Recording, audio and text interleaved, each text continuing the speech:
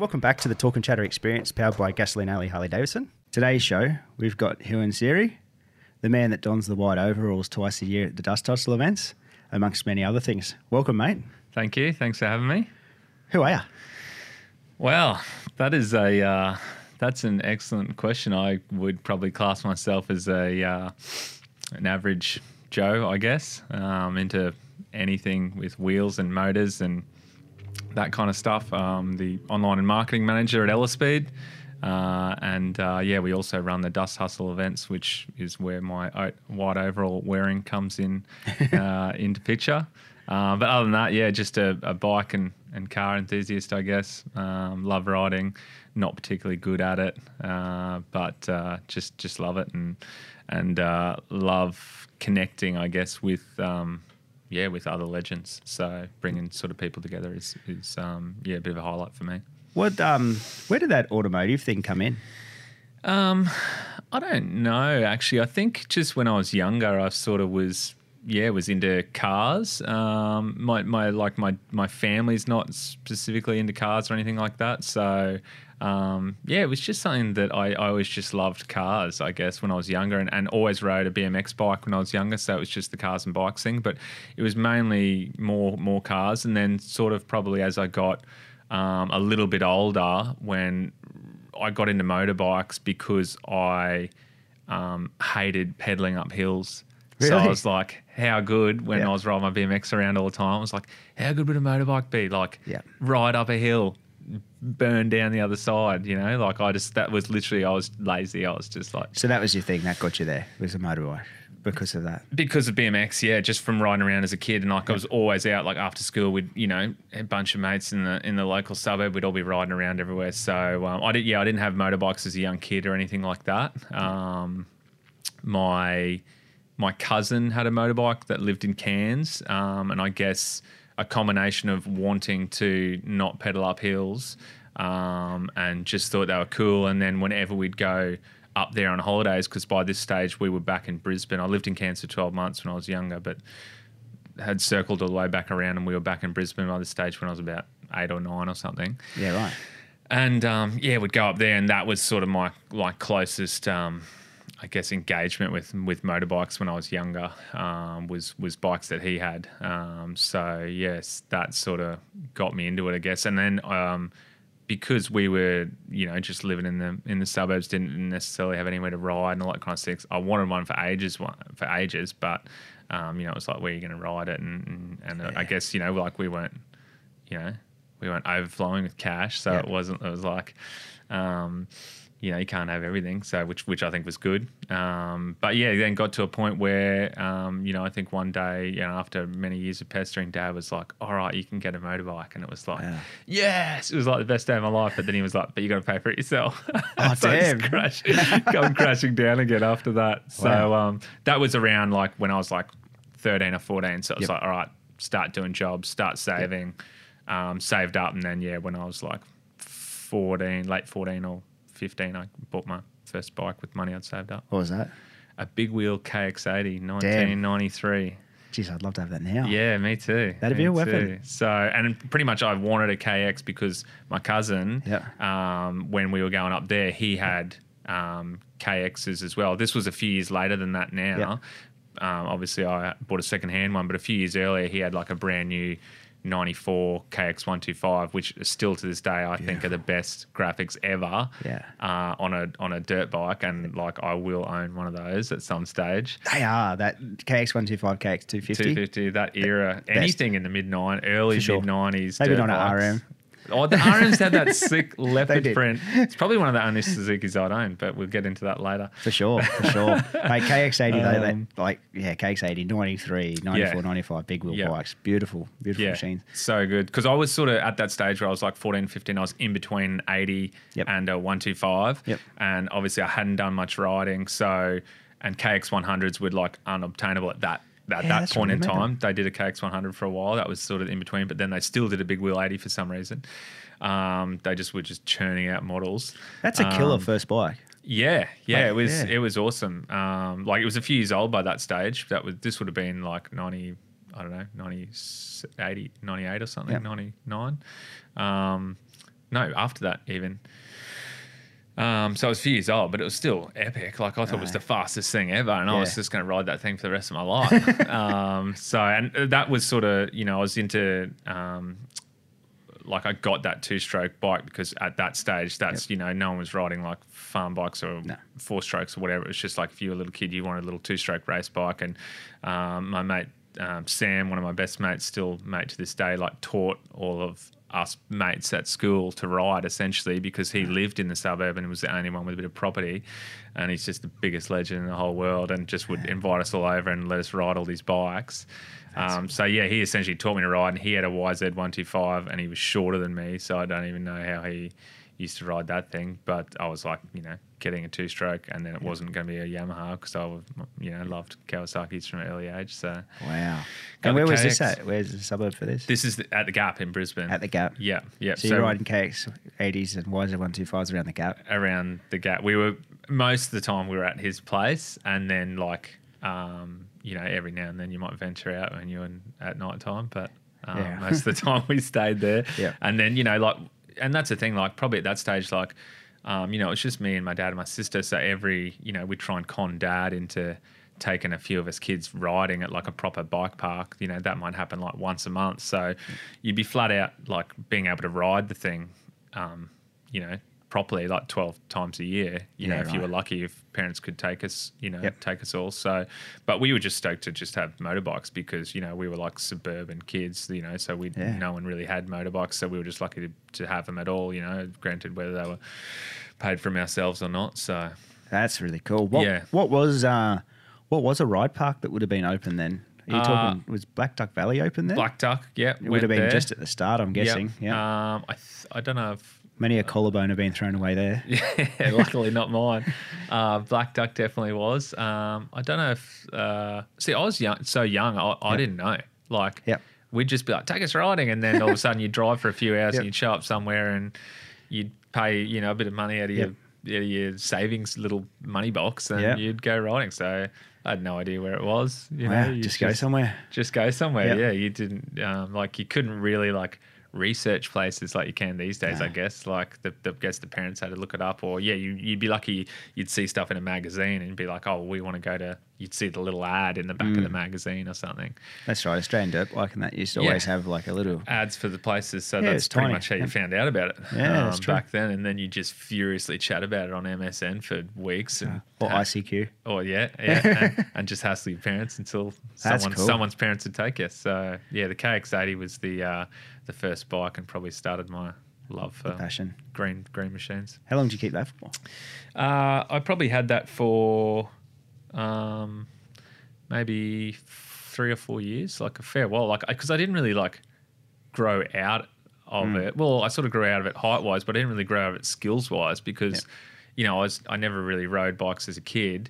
So it was even just that was more than enough for my skills wise to be able to ride around them for quite a few years, and I wasn't racing. I was never a racer. So it was just putting around on that thing and just... You'd still hop... I think anyone would still hop on a KX60 or KX80 and just be thrown back by how fast they really are. They're for kids... They're lethal. They're zippy, especially that era because it was like you could have taken the throttle off and just put a light switch on there because it was on or off. There was nothing in between. So you learn a lot about power delivery and the wheelbase was so short, and probably worse when you're an adult now because you get on it, you sit on the rear guard. That's right. And then you snap it on and the wheelbase is about 12 inches long. It's a real funny thing. Everyone remembers their first motorcycle ride, I feel. Yeah. And they always remember the craziest sort of, for me, I think it was about 9 or 10, and I got to ride a KX60. Yep. And... Death Machine. Yeah, just Death Machine. I was just like, wow, this is awesome, and this is a kid's toy. Yeah. Not toy, but I still think to this day, if I could fit on the damn thing, I think that it'd still be just as scary. Yeah, it would. Because I see the kids at North Brizzy and that. Yeah. Hey, they hook on them. They're faster than a lot of people riding 350s and 500s. Oh, if I went to a proper dirt track or motocross track, I've got no doubt kids on 60s would smoke me. Oh, yeah, same here. Anywhere I go. That's funny. So what was after that? Did you keep riding, or did you have a bit of a hiatus? Well, after that, I was getting close to starting to save up for a car, and there were other bikes in there, but I necessarily didn't have to own them, which worked out well because we had a few mates that had bikes.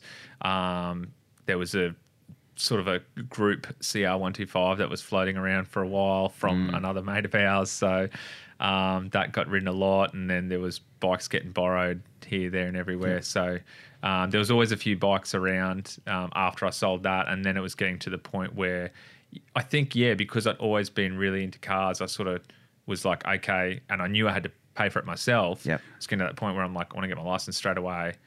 Yep. I need to start saving for a car. So you got into cars, like obviously as soon as you could get your license, you're onto it. Yeah, and I was born in February, so I was like one of the first kids in our grade at school to have a license and be driving to school. Good feeling. Yeah. What date are you? I'm 10. 20th of Feb. Yeah, cool. Yeah, because I was the same grade 12. Yeah. First week of grade 12, you get your license. Yeah. It's it's the first sign of freedom. It is, So, first sign of wagging. That's right. Yeah. And when you're like, I was at school, like I think I was probably a late bloomer. Yeah. And so I probably wasn't the biggest year 12 kid. Yep. So it was like I wasn't playing in the rugby team. I wasn't like, I think I finished playing, I played soccer for years and years and years, but I finished that in year 11. So getting a car first was like, yes, I get some cred back. Yeah. I get some cred back. Yeah. So that was cool. What was the car? I looked at all these absolute pieces of junk, and at that time my dad was riding Jags. He had a few old Jags, so he'd bought this 71 XJ6. He actually had a Series 2, which I think was a 74, which was like the one that was his one. It was really nice, but he had an issue with the motor in it, so he bought this 71 XJ6, pulled the motor out of it, put it in his, and then just had this. We had this shell there, and he was just going to obviously turf the shell, took all the good bits off it, and it was getting to a point where I was starting to look around at cars, and he was like, "Look, you can go and buy some little buzz box, or you can buy this off me. You can buy the rolling shell, and we'll go down to my mechanic, and he'll tell you how much it'll cost to put a motor in it." So I was like, so we went and did that, and I think it was like $4,500 I paid for this rolling shell XJ6. And you got a Jaguar as your first car. With a motor in it, with a running straight six in it. Yeah. With twin SU carbs and all this. They're a cool car. Yeah. Really cool car. Really cool. Yeah. So that was my first car, was this 71 XJ6. Oh, mate. Imagine the trips in that. I tell you what, there were some trips in it, but at that stage, so driving that to school, best thing ever. But then I realised that I had to maintain this image now as like, this little dweeb legend driving this Jag. Well, that's what I thought. And then I really quickly realised that a 2-ton Jag with a 3-speed auto gearbox was just punishing on the fuel bill. And I was working about 8 hours a week at Bunnings by that stage. So literally it would, Bunnings might as well transferred my pay straight to Mobil or whoever would have served. At least 6 to 7 hours of that 8 hours. Yeah, literally going to that. And I think the other hour was probably just my lunch on that shift or driving the car to the shift to pay for the fuel to then just drive around. Because they're always known as a thirsty, like great car. Great car? Is a great car a good term to describe a Jaguar? Everything was great about it except for the English Lucas electrics. Electrics, right. They had a few oil leak sort of things every now and then. They had anything English, I think. It was part and parcel. Yeah, but so comfy to drive. Like I got spoilt with that thing. Like pile all the mates in, and you drive to the coast, and the power steering on it, you would just like one finger on the highway, just like, just steering this thing, and it would just cruise. That's awesome, and everyone would have felt like royalty. Yeah. All your mates sitting in it, they would have like literally felt like the royal family. Just a carload of little turds thinking they were way better than they were. Elitists. The only problem is it wasn't, when you're that age, you want to be chopping your mates all the time. And it was slow. It was real slow. Really? Yeah, it's just too heavy. Yeah, a couple of ton. You got a couple of ton and obviously nearly 30 years old even at that point. Yeah. Things are going to deteriorate a bit. Yeah, that was 02, 03 I graduated, so... Yeah, right. What'd you... Yeah, okay. Graduated school. So what'd you do after that? So you went for the car scene for a while, hey? So, actually, before I even got that, that's where my sort of love for Japanese... Like, I was already into Japanese bikes, because everyone was...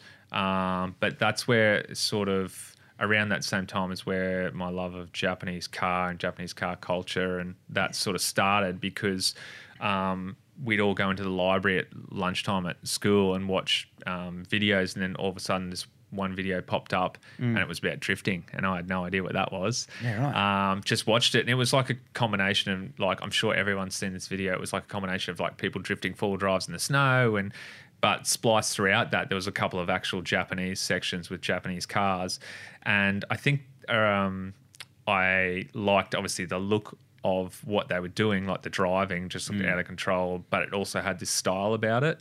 And then like the aesthetic of the cars, like the look, you could tell straight away that that was a Japanese car that had been done in like a Japanese style of modification. Like, but I didn't know that that's what I liked. I just sort of, you'd see it and I'd be like, oh, I like that. I didn't specifically know it was. Yeah.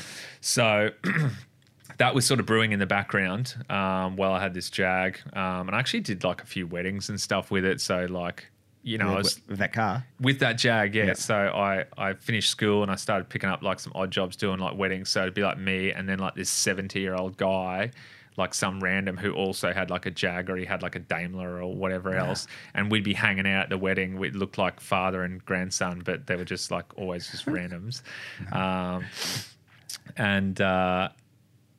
And then, yeah, so the this sort of Jag thing happened, and then I was still like, oh, you know, the Japanese sort of culture, I guess, was sort of, the interest in that was growing a lot. So I was sort of starting to move towards that, and then starting to, save money to try and buy a Japanese car after that. And what'd you get? I bought a Holden Kingswood. Yeah, right. Very Japanese. So when I was on this path to buy this Japanese car, it got derailed because one of my dad's mates had started doing up this Kingswood, this HZ, this 77, and I was stepping stones because he'd put a Japanese motor in it. So he put a 1J in this thing. Oh, yeah. So I was like, all right, sweet, turbo Kingswood. This is going to be good. And this was like at a price where it was like half of what I wanted to buy a 180 SX at the time. So what were they? They were a Supra motor, is that right? The 1J was a Supra Sora. Yeah, the 1J was the Sora and the 2J was the Supra. Supra motor. Yep. So this one had a 1J in it, 2.5 litre straight six. Awesome motor. Twin turbo. Yeah, really good. Still good to this day. For sure. Already converted it to single turbo. Had been driving it around, and then... so this is your second car? Yeah, pulled it all apart. Yeah. And same thing as the first one. Like, I came to the party at this stage where here's this car. It's been sort of half stripped. You can buy it as a project and finish it off. It was at the right price. So I thought this will be a great little interim project until I save enough to buy the Japanese, buy the drift car. So yeah, bought this Kingswood, finished that off, did a bunch of interior stuff, and it had no wiring and no computer and all this sort of other stuff. Yeah, right. So I went through all that rigmarole and got that thing on the road. And yeah, that was a really fun car because from the outside it was stock body. It had 14s on it. It had like a 3-inch exhaust that was tucked right up near the diff, so you couldn't see it. And it had, it was just, and it sounded like a really smooth 202. Wow. Like until it boost. It got on boost. It had an external gate screamer pipe. Yep. So until all that stuff started happening. That's a tough street car. It was good because it was still on 14s. So that was probably when I started to enjoy doing skids. Like, it wouldn't do a good skid around a corner, but it would do a good power skid. Yeah. Because it had like a R154 manual box, and it had this big one-piece tail shaft, and it had a forward 9-inch diff and all this other cool junk. Built well. That's a good package. It was so solid. This thing would do, and it was still on 14s, so it would just peel 14s all day long. Wow. So that was another big, heavy car, though. I got to a point where I was starting to do skids in it, and then legal ones. Of course. And then was like, let's go drag racing, because you want to sort of see what it's like and see what you can really, because you can't really do anything on the street. So, yeah, started doing like test and tunes in it, and that was fun. And I did a few skid pan days in it as well. Was that good fun? No, well, the test and tunes were first. Yeah. That was fun, but then I got to a point where I started braking stuff. Like you get to that point where you're like as fast as this thing can go, and you're just literally just thrashing the thing. Yep. And I just couldn't get it off the line because it had like a button clutch. So like horrible setup for drag racing. Button clutch, heavy springs in the back because it had a tow bar on it at one stage in its life. Yeah, right. Yep. So it wouldn't squat, and it had 14s. Yep. And it had a 6-cylinder turbo that now had a single on it by this stage. So it was like, wouldn't go anywhere, or if it was on boost when you launch, it'd just spin the tyres first, second, Just third. sitting on the surface. It wouldn't actually hook down or nothing like that. No. Yeah, right. So, and then I got to this point where I just started just trying to do big burnouts in and out the drag strip, and like fused the, like the clutch to the flywheel, and it broke both engine mounts and started to mess things up. Yep. So by that stage I was like, all right, I'm not a drag racer anymore. Yep. I need to get back into this drifting thing. That was still, so I was like, I'll drift to Kingswood for a bit until I get this other one. So I went to I looked on the forums, as you do back in that stage. I think I was like looking around. I thought I'll do a wet skid pan first rather than just tip myself in the deep end. Trying to grip this thing because the handbrake was non-existent. Yeah. So I went and I drove it up to Gympie and did a wet skid pan day with like Skylines Australia or something. So it was me and my cousin. I dragged him out so I wouldn't be embarrassed by myself. Yep. And he was in like an auto EA Falcon or something. Mikey, the absolute legend. Yeah. We went up there and there was just us two absolute idiots that could not drive, and all these dudes in like R33s, which were pretty hot at that time, and V35 Skylines, and we just pretty much embarrassed ourselves and then drove home. And after that, I was like, all right, sold. Get something appropriate, get yourself. But it worked out well because by that stage, I'd saved up enough money that I was in the market for like a 180 or a 200 SX. I'd saved enough. So it sort of really opened my pool up because the 180s were a bit older, even at that stage. And I just wanted a stock one. And they were getting harder and harder to find then. So this was like... Let alone now. Oh, you could not find a stock one now. It'd be not impossible. So, and just... searched around for a while and then eventually finally bought a S14 200 SX. Oh, yeah. Yep. Wow. They're a machine too. Yeah, so that was an awesome car. Just stock. Literally the only thing that was modified was it had a head unit. What were they, SR20 or CA? SR20. It was SR20. Yeah, SR20 manual. Yeah. And I literally had that for over 10 years, only sold it like 4 or 5 months ago. Oh, really? Yeah. Is that the purple one? The purple. So you had that the whole time? The Shiraz, baby, yeah.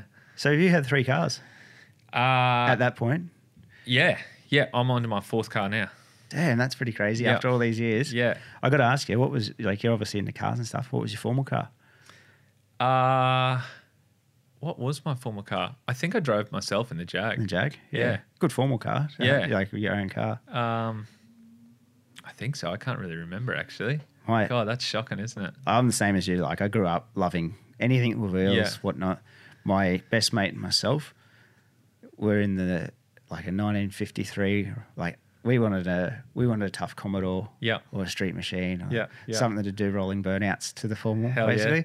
And we got basically something to shuttle the Queen in. Nice. And like he's like now he's one of the mechanics for Troy Bayliss's race team. Yeah. Like we've both just grown up with bikes and cars and fast things. And here we are in this thing with a wine cooler up in the back of us. And what was it? I think it was a 1957 Rolls Royce or something. Oh, very Rolls old. Royce is like it was a roller. It was primo, but for two motorsport nuts who thought we were reading Trading Post Sports and Performance every day at school and unique cars and everything. Yeah. To rock up in that wasn't our dream in formal, but partners at the time, mate, determined it, and they weren't real keen on having the windows open in a Commodore. The hair would have got all messed up. I was just going to say the ladies at the formal would have loved the roller though. Like, it's primo. Yeah, they would have just been putty in your. It's hand, a good time. Sure. It's a good time though, isn't it? Like, it's a funny time. Sort of like what you're saying about the Jag, and that I've got to be this guy, and that you just don't know. You don't know who you are. So. Yeah, it's exactly right. So, I'm just lucky when I had that Jag, and I'm just lucky that I never crashed the thing because it would have literally driven straight through a house. Like, it was that solid. If I'd run through, like, it would have just, if I'd hit one of my mates' little rubbish cars, it would have just demolished it. That's right, and not had a dent on the Jag. Yeah. So that was the luckiest thing about it. And like, I probably would have impaled my face on the solid steering wheel as well. So I'm not laughing. Been even worse looking than I am now. Imagine, I'm not laughing like, oh man, he's gonna have an impaled face. Yeah. I'm just like, they were a weapon of a car. They were just about bulletproof. They in were size. Yeah, that's why they were so freaking heavy. Yeah, that's right. So S14. Yep. So I got the S14, And you got into drifting. Got into drifting, yeah. So I think around that stage, no, before that, I was starting to do more riding again as well. So I had and I was like, I'm not a big guy at the moment, and I was even smaller back then. I think around the same time I had a KLX 650R as well. So the big old XR eater. Yeah. So I was flopping around the state forest with my mates with one of those things. Yep. My mates had WR 400s and 426s with the hot ticket at, around what we could afford, I guess. No one ever had new bikes. So we finished the drifting thing. So got the S14 and then, and I think it's sort of like something that, it's sort of like something that I do where like with the Kingswood or whatever, like got it, to fulfill something that I'd wanted to do for ages. And I think that's that as you learn, as you get older, you're like, just if you want to do something, just do it. You know, like I got the car, and then even then, like I didn't know anyone that drifting. I did no friends that were into doing burnouts.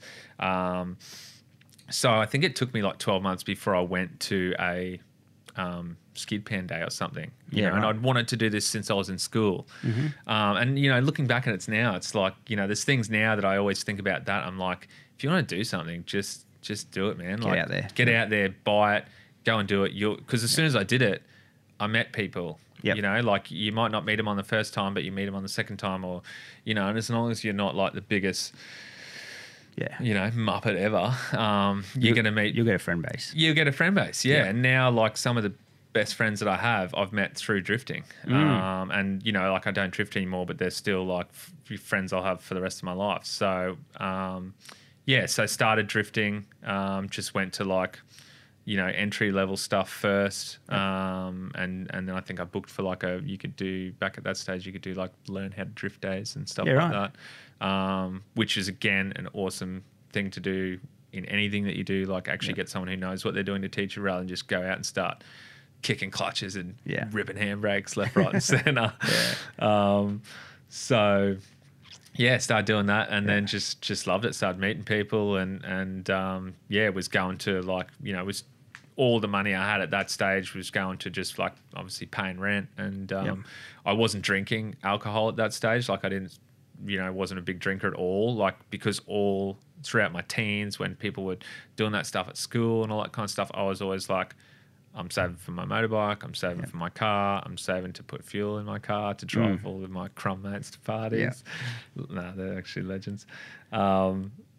And then always just wanting stuff, saving up for the next motorbike or saving up for the next car or saving up to go to a test and tune or whatever. So I was just going to heaps of drift events. And really that's the only way I kind of like got all right at it, because I just drove so many events, and I started with a stock car that was reliable. And one thing that I always like tell people to do, but a lot of people never do it, is like just gradually make changes. And I try and do that like with my motorbikes as well, because otherwise you just change all this stuff, or you go straight for X 100 horsepower, and it just becomes too much. Like I just sort of tried to incrementally get better and improve the car as I was getting better. You get lost, don't you? You do, and you do all this stuff and you don't know what's affecting what, So I don't really even know how that sort of mindset came about. Probably because I couldn't afford to buy heaps of cool parts or big turbos anyway. And I was always like, I'm not going to spend a fortune on tires. Like I'd rather do 2 events rather than 1 event, make a bit more smoke. So, drifting, like I'd still be doing it today if I was overflowing with cash. It's so good. Really? I'd love it, man. Heavily into it. Yeah, I love it. Was it an expensive sport? Yeah. Tires obviously a huge hit. Tires, fuel and entry is not so much. It's mainly tires, and then if like I was really lucky, that car I probably did 50 drift events in that car in my life, and maybe more, maybe less. I don't know, Yep. like a lot. And I drove to every one of them, and I drove home from every one. Really? Yeah. So it wasn't a trailer? Never a trailer queen, and it was Yeah. like 50 mil off the ground for a good couple of years. Yeah, right. And like I was going through bash plates every 6 months on that thing because it was just wearing them out on the roads all over southeast Queensland. So was it a daily as well for you? It was my daily, yep. And your drift car? And my drift cart had a lock diff, and it was the daily, and it would people would think you were the biggest idiot when you went to the shops in it, and it'd screech around on the polished concrete. So you didn't do the Logan job and weld it. She was a proper lock diff. She was I shimmed it. So it was like a step above a welded locker, but it was a step down from like a proper two-way because I couldn't afford that. Yep. So that's still like that, that was that real like lock diff was still that real like, Yep. I feel like I got influenced when I had the Kingswood to be like a bit of an Aussie bogan sort of thing. Yeah. So I was like, lock diff for life, so. Mate, nothing worse, but that car park sound, hey. When people don't know what it is, you're pulling around in a car park, they tight think your turns. car's absolutely cooked. That's right. Yeah, it's like a Ducati pulling up. Yes, it is exactly to right. the untrained ear. Yeah, it's except not cool. when you've got a Ducati and that happens, to the trained ear, which is usually someone who knows bikes or has cash and they own a Ducati, they're like, this guy's got a racy Ducati. But when you've got a lock diff in a Japanese car, the only people you get respect from are probably like some, absolute young deadbeats. Like if they're not your drift mates, they're probably like respect.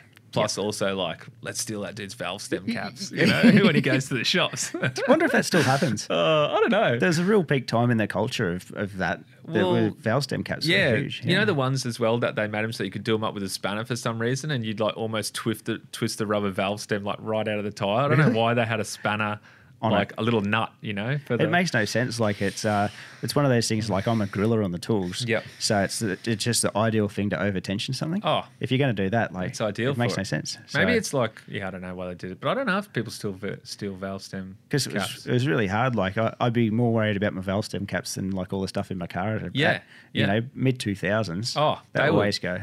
They were walking out the door. You'd be putting them on as much as you're putting fuel in your car. Yeah, I wonder if they still. Yeah, I wonder if it's still a thing. Because that was a serious like local issue. Yeah, you should do a podcast with some little Grom and ask them.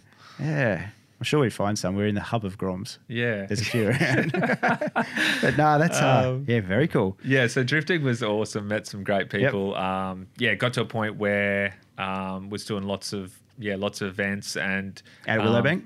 Out at Willowbank, at QR. I was doing stuff at Gympie and Archerfield and a few places around southeast Queensland. And got to a point where I was all right at it. And I was never really, kind of like motorbike riding, I was never really into like comp drifting or like racing, I guess would be the motorcycle equivalent. I was more into like the doing it with mates, the free, like the bit more expressive, I guess it is with drifting, because there was a very different style. Same with that you see now with people who race and people who free ride. In terms of like motocross versus free riding. For sure. It was like that with drifting. There was comp guys who would go to the drift, and even on a practice day, they'd be running comp lines and they'd be doing all that kind of thing. And then there was guys who were not comp drifters. You could tell immediately by looking at their car because it wasn't set up for comp. It was set up for drifting / looking cool, which is really important. Of course, yeah. And it was a different style of driving. And that was what really attracted me, because all the way back to those early videos that I'd seen, that was like not comp drifting. So it was about that style, the expressive way people would drive with their car, but also how they set up their car and how it looked. That was like something that really interested me. The aesthetic of drift cars, I guess, and that whole Japanese culture around it. And even though like it blew up around, in that early 2000s in the States as well, it was always still the Japanese style was what I really liked and tried to sort of emphasize with my car and my driving. You sort of try and copy something, I guess, like you do when you see people motorbike riding. You try and try and copy it. Cool style like something. Yeah, and even if they don't.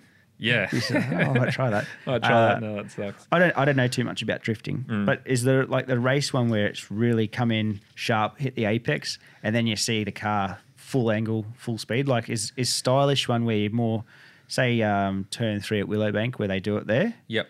Is that where you come around, hit it early, and just a really nice sort of slide around and not try and clip the apex each time, or how does that sort of work? Yeah, comp drifting is usually always, and so is like, I guess, like freestyle drifting, or what we call it, to make it cross over to motorbike stuff a bit easier. Comp drifting was always in pairs, and it would just be how close you could get to the car in front. But it was also a speed thing, and there were certain clipping points that you'd have to hit.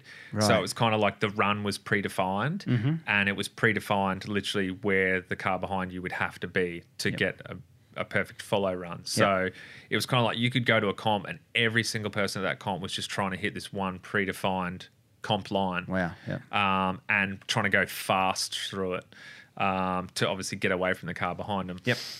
Whereas if you had the same 3-6 corners at QR, and it was just like a free day, and you had all these, dudes just drifting for fun, the lines would be different. The way they drive together would be different. The amount of like angle would probably be different because they wouldn't care about necessarily going fast. They'd probably run wider lines at the start of a tandem or a train to let all their mates get up on the inside, because that just looks killer. Yep. It was about what's going to actually look the best, and driving for that, because it's a very visually judged sport. Yep. When you're in the car doing it yourself, but also when you're looking at it. Yeah, right. Have you been to any of they call it D1, don't they? In the States? Yeah, have you been to? Yeah, no. And even when I went to Japan, I didn't go to any drift events. No. Did you see any of the car culture though? Yeah. Bit of car culture, bit of motorbike culture, bit of scooter culture. That's very very important in Japan, isn't it? It is. Big scooters, big mufflers, big lighting on them. Big sound system. Yeah. The big horns. Big horns on them as well. Yeah, the Bozo style. Yeah. I was trying to think of the name of that. Yeah. So what cars do you see in Japan? Not as much as you would think that you'd see online. So you do see them around, and you do see bikes and that around, but you really have to like search them out. And I think, it's not as prolific as you would think it is. Yep. Which was probably one of the things that I found when I was over there. So, but yeah. Awesome place. Like, can't wait to go back. Yeah, right. Yeah. I went for a snow trip mainly, so that was sort of the focus of that one. But I would love to do a driving holiday there, like going to drift circuits, hire a bike car and do a few events. What's the like incredibly famous, and it's like the number one Japanese drift thing where they have the A86. What's the name of that famous road? They play the video game and the movies. The white AE86. Yeah, the initial D is the initial D is the like there's a road that's mimicked off, isn't it? Yes, there is. Yeah, I've forgotten the name of it. Yeah, I'm just trying to think. I didn't drive it. That would have been incredible. It was like a classic Japanese mountain road. Yeah, there's a motorcycle vlog came out a little while ago. I was watching it, and he went up there, and it looks like, a video game. Yeah. And all the lines and everything painted on the road. It's the same. Yeah. I was going to say, did you get to that? Because obviously you watched a lot of the Japanese culture stuff. That's something that would influence you a bit. There. Yep. But no, it didn't get there, unfortunately. Still on the to-do list. Yeah. Yeah. Well, once we can travel again. That's right. So yeah. So okay, so you've got that car. That's treated you through till basically now. Yeah. So the KLX. Yeah. That was in mid-2000s. Yeah. So I had that for quite a long time too. Did? Yep. Yeah. I think my dad was not like, I think he had a scooter when he was younger. Yep. Never really likes Triumphs. Yep. But never had a motorbike when I was a kid. And I kind of bought that for him because I can't remember what I was probably riding, whatever else at the time, or him and I. Yep. We sort of bought it, and I think he rode it once. Really? and then I just started riding it forever after that. Take over. But then I think when we sold it, Yep. or when I sold it, like, he got the money because I think it was essentially his bike. Yeah, So, right. I sort of inherited that and then just sort of rode it and rode it forever and then sold it. Yeah, right. So what'd you get after that?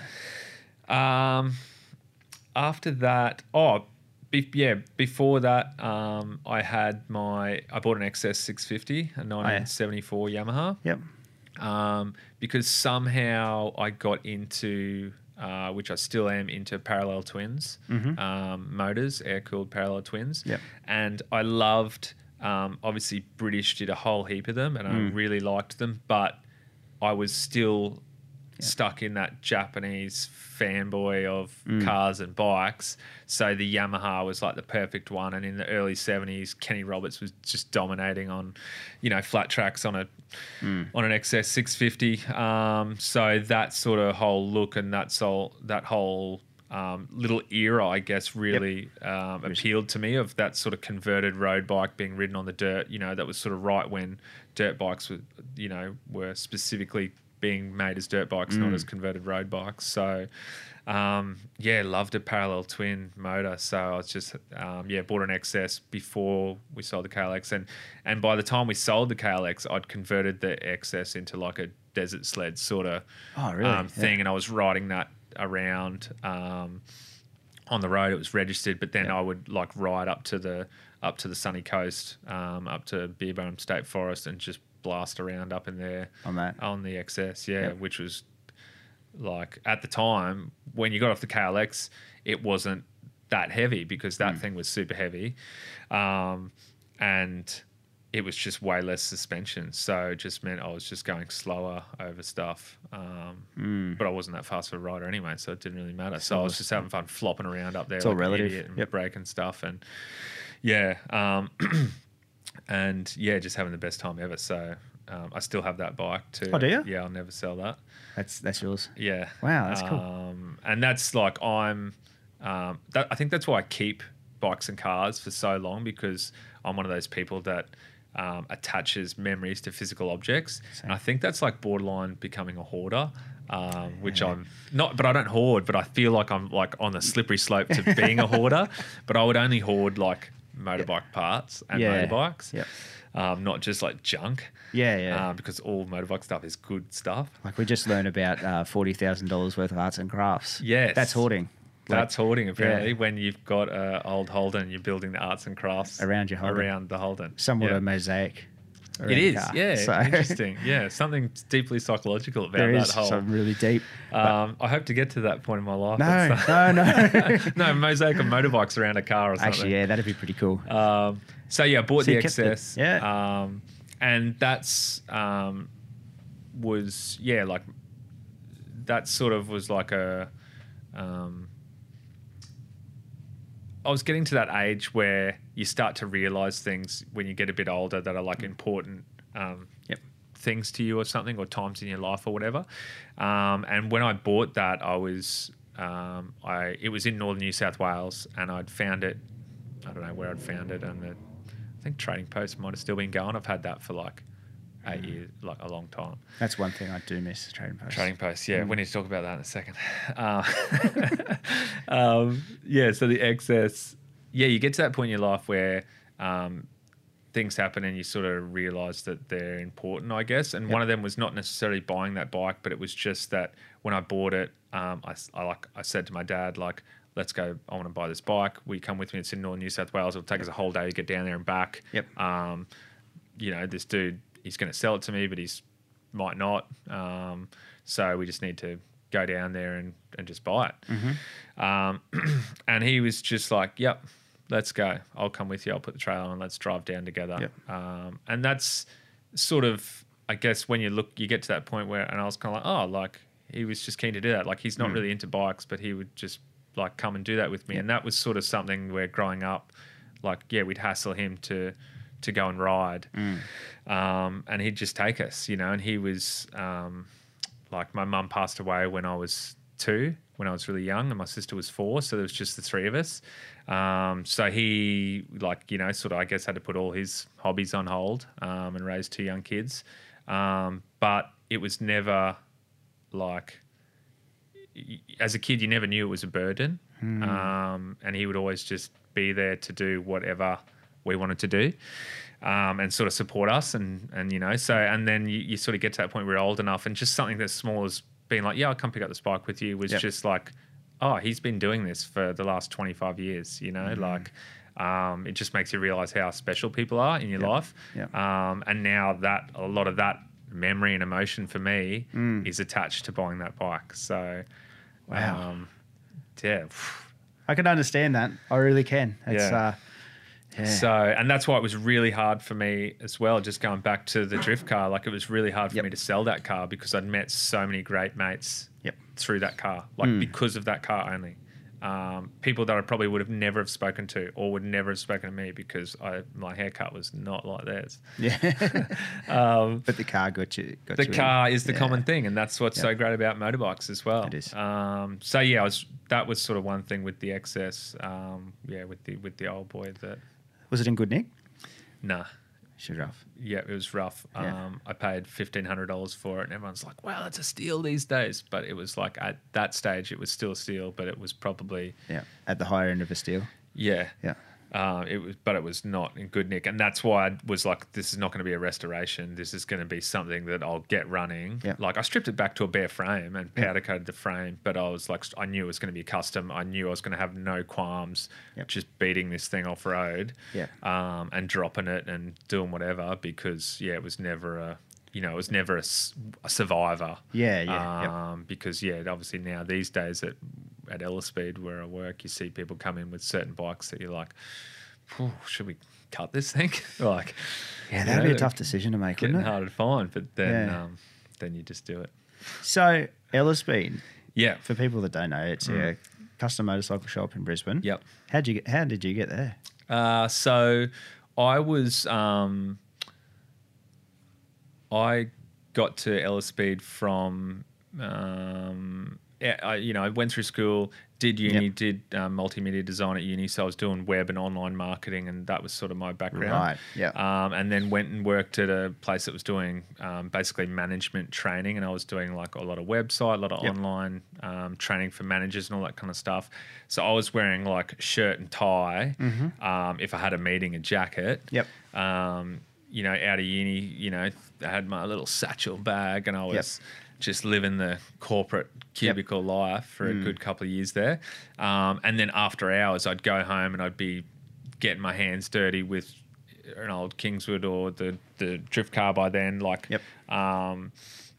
and the motorbikes and that sort of thing. Like I would go to like Friday night drift sessions and I'd peel out of work on a Friday arvo early in my like shirt and tie, and I'd pull up at a servo halfway to Ipswich and get changed into some old clothes so I didn't roll into the track wearing this corporate get up so everyone, Clark Kent. Yeah, everyone think like, who's this? Wow. Like, rolling in this get up. So did that. And then, I got to a point where I was like, I'm doing this stuff during the day, like all this online training. And then at night time, I'm mucking around with cars and I was just ready for a sea change. And that was really comfortable job. And I was like, I was at a stage in my life where I was like, look, all right, now's the time. I don't have kids. I don't have a mortgage. So it made it easier for me to make that decision to just be like, let's just try and find something else I can do that combines the passion with the profession, I guess. I was with my now wife, Amy, at that stage, and she was really supportive of it. And like, it was just a time where I was like, okay, let's see what's out there. And I sort of was looking around for what would be a dream job. And came across Ella Speed, and Steve and Leo, the owners, had just started it like a year or so or two earlier, I guess, in Leo's garage. So they were still like quite fledgling, and they'd just moved to the shop that we're still at West End at that stage. So it was really early days. Like they'd just finished the original shop fit out.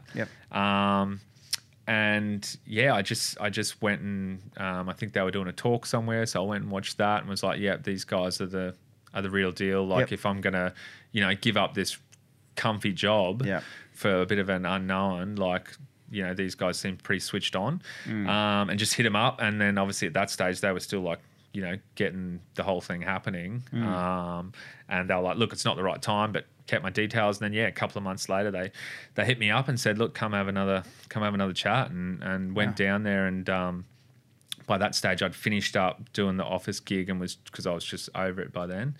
And was looking at all sorts of options and was doing freelance work. And then they said, come and have a chat. So I went down there, but it was like, we want you to come work for us. We need someone like you to get our online thing happening. We need we've got a website, but like wasn't great because they did it themselves and they're not web designers. Step. Yeah. And, you know, they knew that what I was interested in and what I could do would be very beneficial, but like they couldn't pay me at that stage because, you know, the business was still just, you know, staying afloat, I guess. So, yeah, it was essentially like, you know, I was like, you know, we had a discussion about where we needed to be and set some timeframes, and then, sort of went and started working there. And it was like I didn't get paid really for the first 3 months. So I used a lot of my savings up, and that's where like having a supportive partner helps, and having no mortgage and no kids, because that would be really hard for other people to do. And then, you know, after that it was like, I don't know, a couple $100 a week. And then, you know, but we'd set a guideline like after 12 months I need to be sort of earning at least this amount of money, because otherwise I'll have no money left to keep supporting myself. So, and luckily after 12 months we were able to get there. Wow. So, and that was like over 7 years ago now. Is it really? So, yeah. So they must be up nearly their 10th year. Pretty close. Yeah, well, they were in Leo's garage in the 2011 floods. So they'd already been going like out of Leo's garage before that and built 2 bikes in there, and then lost everything in the floods, and sort of that was when they were like, all right, well, we need to move to a premises just after that, like a year or wherever after that. Got the shed in West End and started fitting it out. So they'll be, it must be 10 right years. On. Yeah, or even more if they count whenever they first had their first meeting together. Well, that's the part with Amy. That's huge, eh? Like to have a partner that just backs you 100%. It's a big thing. Yeah, exactly right. Because, you know, we were definitely at that stage of our relationship where we were serious. So it wasn't just like, oh, yeah, sure, do whatever you want. You know, if you lose all your money, I'll just go find another boyfriend because, that's right, you know, don't really like you anyway. Just trading. That's my exit strategy. Yeah. So she was invested. So that was huge. Yeah, like, it is. For her to be like, this is your profession and your passion that you want to try and combine, I'll support you in that. And I needed, like, I don't know if I could have done it without her. Like, I spoke to my dad about it a lot, and I spoke to her about it a lot to make that jump from a cushy thing. And without her, like, I might not have done it for her being like, you know, go for it. So, and that's, it's... She's very special. A lot of people like never do it. Yeah. It's something that, like, it's a message. It's a very similar story for myself. I did 15 years of engineering work prior to doing my video production stuff now. Went to uni and that afterwards. And it was the best thing I ever did. I had the best job in the world prior to it, and I'm still like best mates with my old boss. It was a great job. Everything about it was... Financially, everything is better than what I'd be going to do in video production and going to uni.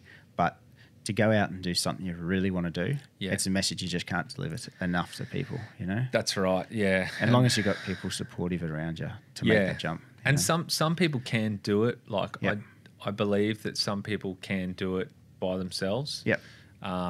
Especially if they've got kids or a mortgage. Like, I think you always can do it. It's just harder to make the jump. You're just risking a bit more. But it's like one of those things, like, you just say to people, like, it's the best. Again, as you get older, you realise, like, life is only so long. You just got to go for anything. Like, if you want to do something, you just got to go for it. If you want to start riding motorbikes, just go buy one, and you'll meet people. You know, and who cares what it is, even if it's a thumbster or whatever. Go out and start, get into it.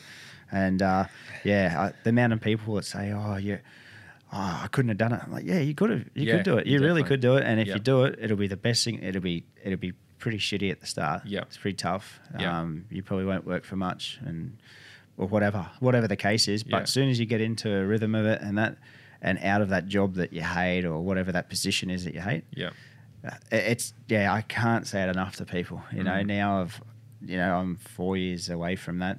And it was, for me, from my side of it, was tough because I loved that job and loved the work. So hard. Yeah. But anyway, 4 years on, here we are. Yeah, good. It's good, mate. I'm glad we are. And it's one of those things where it's like, even if it doesn't work out, you tried it. Yeah. Like, that's the important thing. Because how many, like, super successful business people try and fail and then eventually do it. But yeah, if you don't, you know, it's one of those things that you can tell people, like, try it, like, do it, make the change, buy that bike. So it's the best thing you've done? Yeah. Yeah? Yeah. Like 7 years on, it's a long time. Like, work-wise, 100%. So Yeah. you got in there, you did web development, marketing stuff Yep. and stuff. Yep. How did Dust Hustle come about? Yeah. So, Because you've become a custom bike building company that creates events. yes. It's like a real, Yep. it's a bit different. Yeah, it is. So it actually came about in 2014 was our first year. So we did the first one in 2014 in September. So earlier that year, I was, a year or two, it must have been a year or just over a year in there. Doing stuff, doing marketing and just blowing it up. Not really, but Making bikes trying great my again. best, yeah. Yep.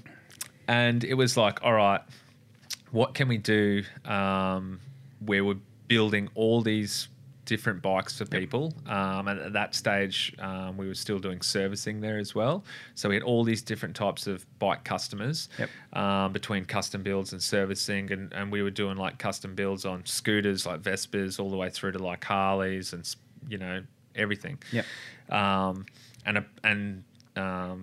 So there was lots of clients from all different walks of life and interests, I guess. Yep.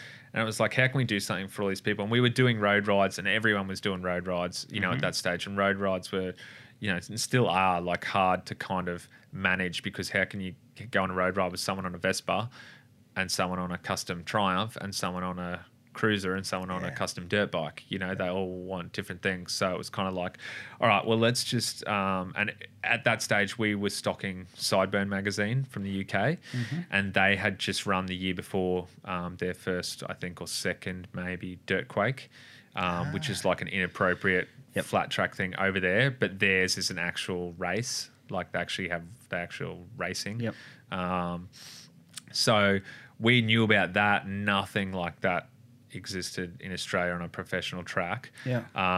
So we were like, let's do that. Let's talk to them about bringing it over here, because we were in contact with Gary, who ran Sideburn, still does, and talked to him about it. It just wasn't feasible for us because it was so early and we just didn't have the budget to try and make that happen. Plus, we also wanted to make a few changes of our own, and it was like, they've got their thing, they were doing it. And we respected that, that's how much it costs to do that type of thing. So we're like, okay, well, we're not there yet.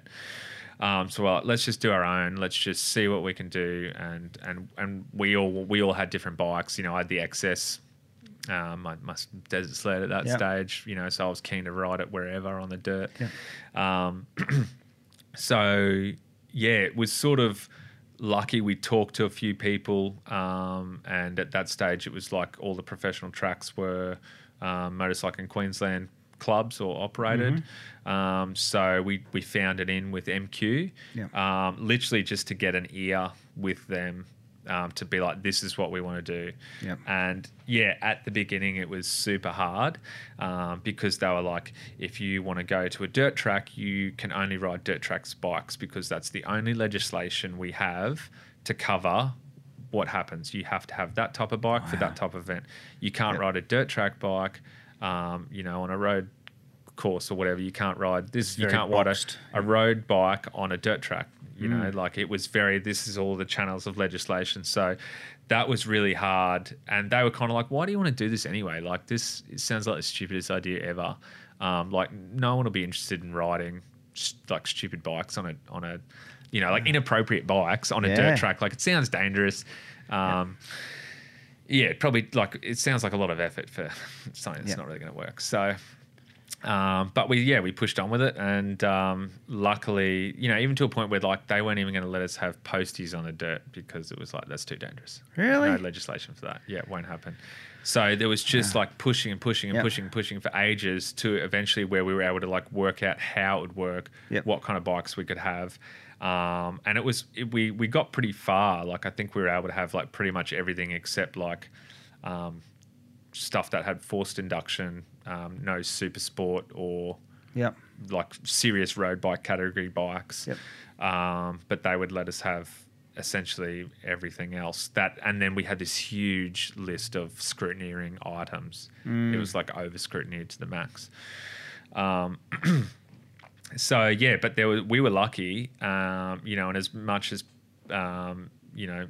people have this and that to say about motorcycling in Queensland, they supported us to do it. And then we got onto a really good club at North Brisbane Junior Motorcycle Club at Banyo there. And the president at the time was Andrew Brook, who was willing to, Is that Jared's dad? That is Jared's dad, yeah. Yeah, right. Yep. Was willing to let us come out there. Yep. So pretty much in the early days, Andrew Brook and then Howdy and Mandy Castles were... They were sort of really key in helping us get it off the ground there, and making sure that, it sort of worked, I guess, because they were sticking their neck out like a huge way, because they run all these races there all times a year. And if they have all these Muppets show up on bikes that, are inappropriate and they have 20 ambulances come, then that, puts a spotlight on their club and why it happened there and all their safety, things. So they're taking a big risk.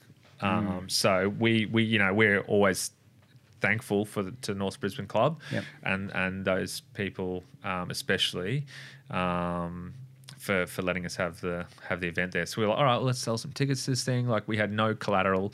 The first poster that we made was a photo of me that I edited in Photoshop to do the poster effect on. Wow. And it was literally my access at lunchtime. We pushed the excess around the block where there's now a big block of units. There was an empty dirt car park, and I did some circles in there, and I'm not a good rider, so there was one bit where I was 5 degrees sideways, and we got a photo of it, and I turned that into a poster. Wow. At the start, and because we were careful about we couldn't use any of Dirtquake's imagery. We didn't really know any photographers that were shooting it. Well, no one was shooting anything like that in Australia anyway. So it was how do we sell this to people? How do we get people to come if we can't show them what it is? You sort of had to verbally try and talk people into it every time they walked into the shop. So we just thought no one would come. We thought we'd be the only people riding there just by ourselves. And I think we had 83 people came the first year to ride. Was that first year the year that they had the scooters with Batman in that? That was the first year that Dwayne was the scooter with Batman. So we were encouraging people to dress up. We were dress up, it'll be fun. I came to that. Did you? There you go. That was the very first year. Yeah. I looked at that. I guess I did dirt track there. Yeah. And I came across because I'm like, what is this? Same deal. I come from dirt track. I'm like, what's going on here? What are these idiots doing? Yeah. And I come across and thought, this looks like the funnest thing I've ever seen. Yep. And I've got a photo still to this day of the Batman on the scooter. Yep. In 2014. Yeah, 2014 it was September. So that's Dwayne. So he still rides at the event. Really? And he has actually ridden it every single one. What's he ride now? He is Frankenchopper.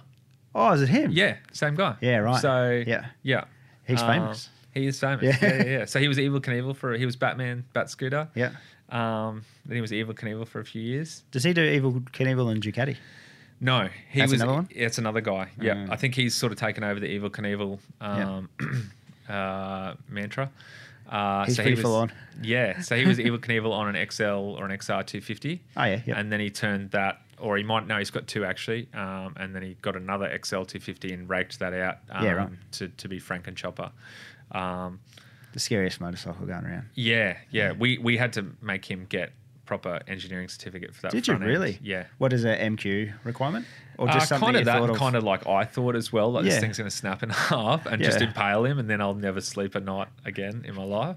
As the event organizer. So bad. Yeah, I was he sent me a photo of it, and I was like, this is where we're at. Yeah. This is where we're up to. So true. It's 12 scary. foot long. And it's just metal pole. Yeah. It's heavy duty, whatever. And you see it all swaying though. engineered. There's no suspension. It just sways like this. Just bounces.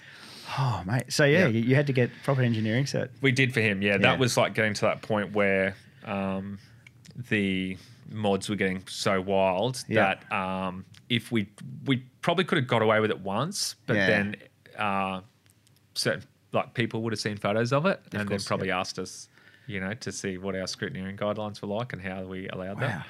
Especially when he came to the QMP one with that and was like, I'm going to jump this thing. Yeah. So we were like, this is the best thing ever / also could be the worst thing ever. Yeah, for sure. We support you, but we don't. I was like, if I wasn't running it, I'd be like, hell yes. Yeah. Let's definitely do this. Yeah, let's jump it. Let's build the lips up. Yeah, where's the double? Yeah. Wow. What a supporter though for the event. If he's done every one. Absolute legend. Yep. Him and another guy, Mick Davidson, who's a Ninja Turtle. Oh, yeah. Yep. I'm pretty sure they're the only two that somehow have managed to get tickets to every one. They're like in their 40s, I would say. Yeah, right. Yeah. Maybe early 50s. Sorry, guys, if they're younger than that. We're pretty close to that too. Yeah, I know. Yeah, but they're like just must be a weapon on the Yep. keyboard because it sells out pretty quick these Yep. days. So they It's like the big day out. they get in. You Yeah, gotta sit up at midnight and wait for Yeah. the excitement builds. And yeah, which is incredible because that first event, Yep. we were like, we're going to be the only, like there was a couple of us at the shop. We were like, all whatever us Yep. at the shop are going to be the only ones riding. There'll be no one here. Yep. We'll spend a bunch of money and then we'll go home. Yep. Like on hiring the truck essentially for ourselves. Yep. And go through all this, paperwork to get it off the ground. And 83 people came, and I think there was probably like 100 spectators, of which you were one. Yeah, it was. Yeah. So, that was the first one, and then it just sort of rolled on from there. And yeah, we still do one every year. Yep. At North Brisbane. We're really lucky that North Brisbane Junior Motorcycle Club are a Yep. club full of legends, and their committees, because committee evolves every year as well, and that every year they're still willing to have us back. Support it. Is Howdy Castle still there? No, Gone. they've hung up the boots. They were well due for retirement. They worked They're done. Yeah. really hard there for a lot of years, especially with us with Dust Hustle, and they had Jack and Jace, their boys were racing there for a lot of years, and they did they did Howdy and Manny did a lot for the club there. He did one year, didn't he, Jace? On that turbo. We roped Jace and Jack because they were both like North Brisbane pros, so Sure. we roped both of them into riding a couple of times in some pro demos, and then Jace had this beach race bike which was a turbo YZ 450F that he rode one year that as was well. beautiful, eh? Yeah, with like a big long swing arm, and I think they were having some running issues one time, but we should try and twist his arm and get him to come out of retirement. We've got to get that bike coming out again, because it's he did for the Grass Tree Beach races in Mackay. That's right. Yeah, it's piece of work. Yeah, we need to try and get some more of the Grass Tree gang down for it now that we're allowed to have super sport bikes and forced induction. So what changed there? Essentially, we just had a good track record. Really? Yeah. And after like years and years, because every now and then we'd have a few people that would ask, that would be like, I've got this bike, it's an old GSXR that I used to race and I crashed it and it's got no fairings, but I'd be keen to try this out. It looks pretty silly, and they've obviously got a few screws loose. So Of course, yeah. You're a road racer, you know what they're like.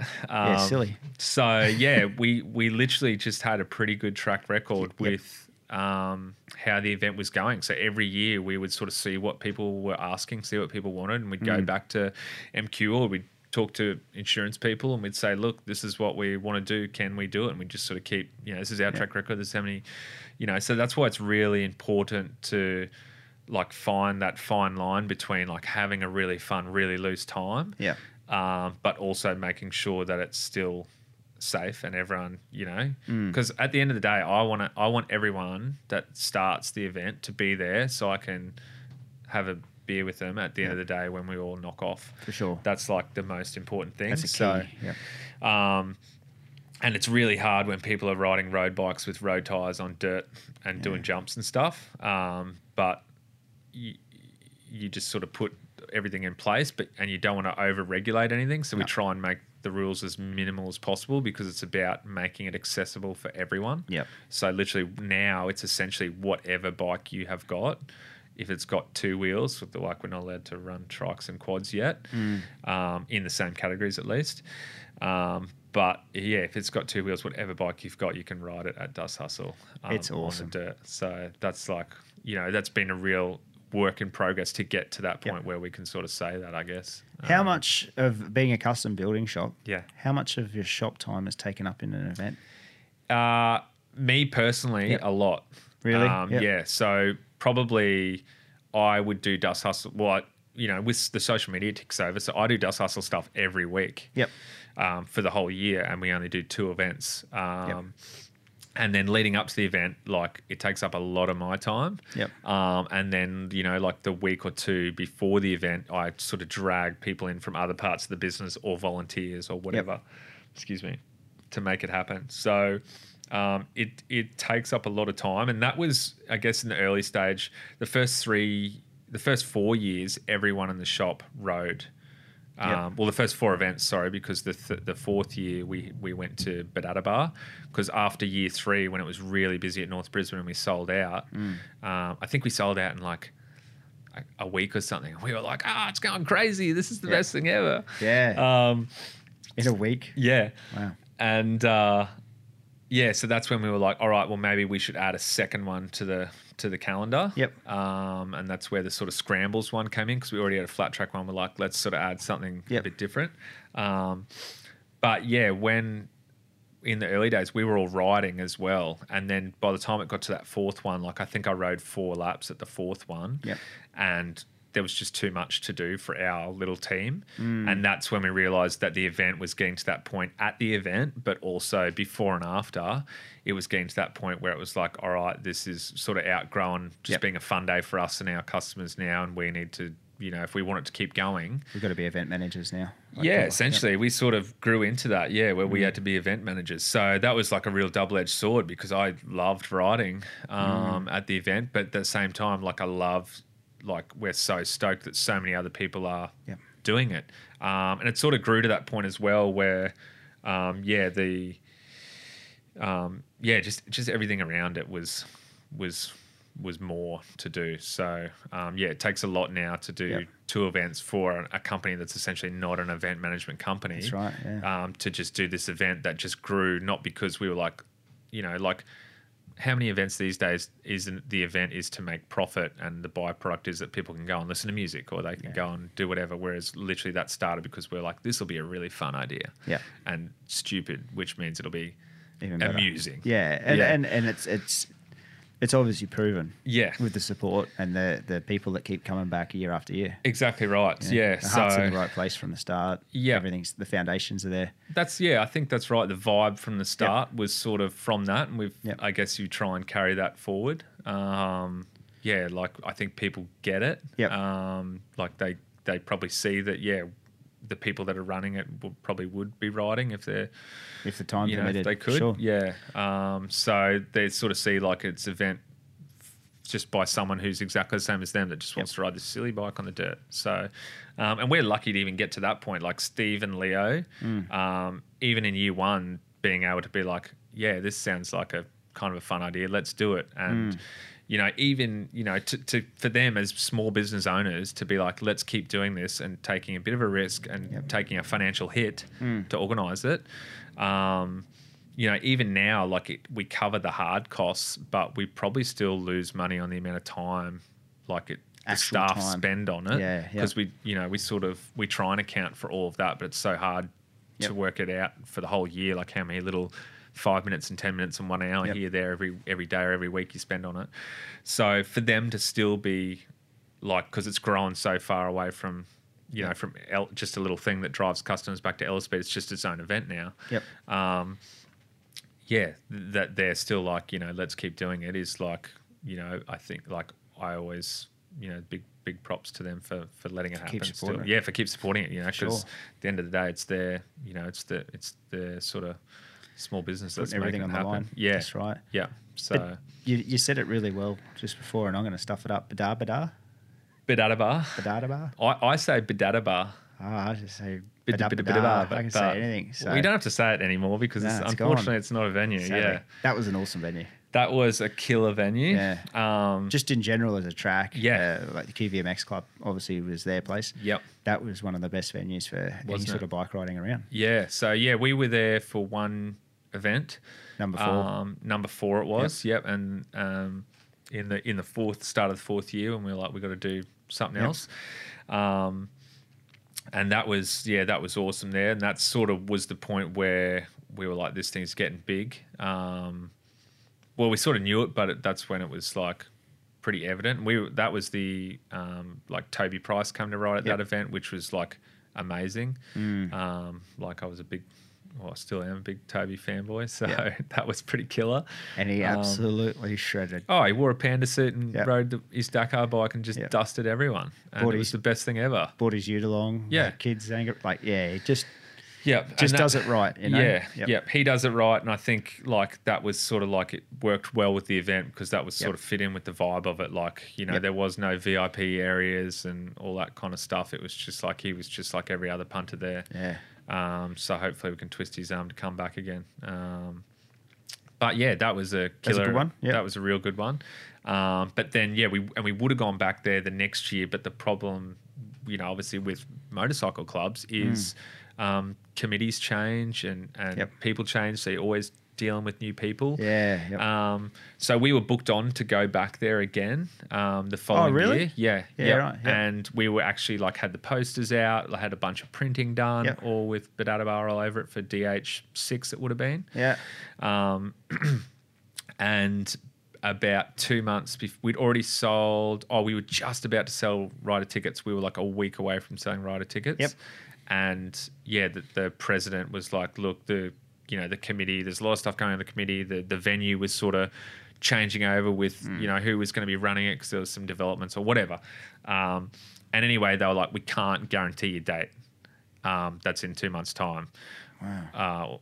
Or however long it was. Might have been 3 months. I can't remember. Because you would have been originally dealing with John Tate. John Tate. For the first year. And that for the first year. And then he finished up, unfortunately, because we already had built that relationship with him. So it's always nice to continue a relationship if you got it. So, and it was no fault of the committee or the president that just happens. Had got in there. It was just happened. It was like turmoil with that venue and where the future of the actual venue was going to be. So they were like, look, we can't guarantee the date. And for us, like we couldn't run obviously an event without a guaranteed date. So then it was just like this mad scramble because we were a week away from rider tickets going on sale to try and find a venue or cancel it.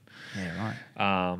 So yeah, luckily within a week we were able to we sort of talk to anyone we knew, and then we went back to MQ and was sort of talking to them, and then they put us onto obviously QMP because they've got an interest there, and was sort of, I knew we were in the lurch essentially. Like I don't know if we had said to them before that, can we go and do it at QMP? They probably would have been like, we'll let you run it somewhere else, but not at a venue that we're involved with. Yeah, our own venue. Yeah. So that's how QMP came about. That's how QMP came about. They were like, they knew we were in the lurch and we were, potentially going to can this thing. And yeah, they sort of helped us out and introduced us to Ray Buchanan from QMP, who's another absolute legend, old Raybo. Yep. So yeah, he sort of sat down with us, and so he basically put all the tracks together, all the different places. Yeah, well, because they already had a bunch of tracks, and when we went there, we were like, and the attraction, I guess, as events, Dust Hustle works because it's not something you can go and do every weekend. Correct. So we went there to QMP, and he was like, yeah, we've got this many tracks, and we were like, all right, let's just pump the brakes. Yeah, we can't run an event.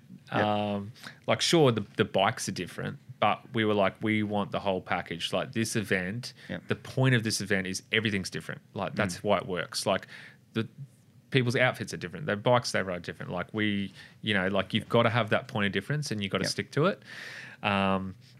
So yeah, we were like, look, we'll use one track, and then the rest of them, I was like, what can we do? What have you got? Where is the paddock?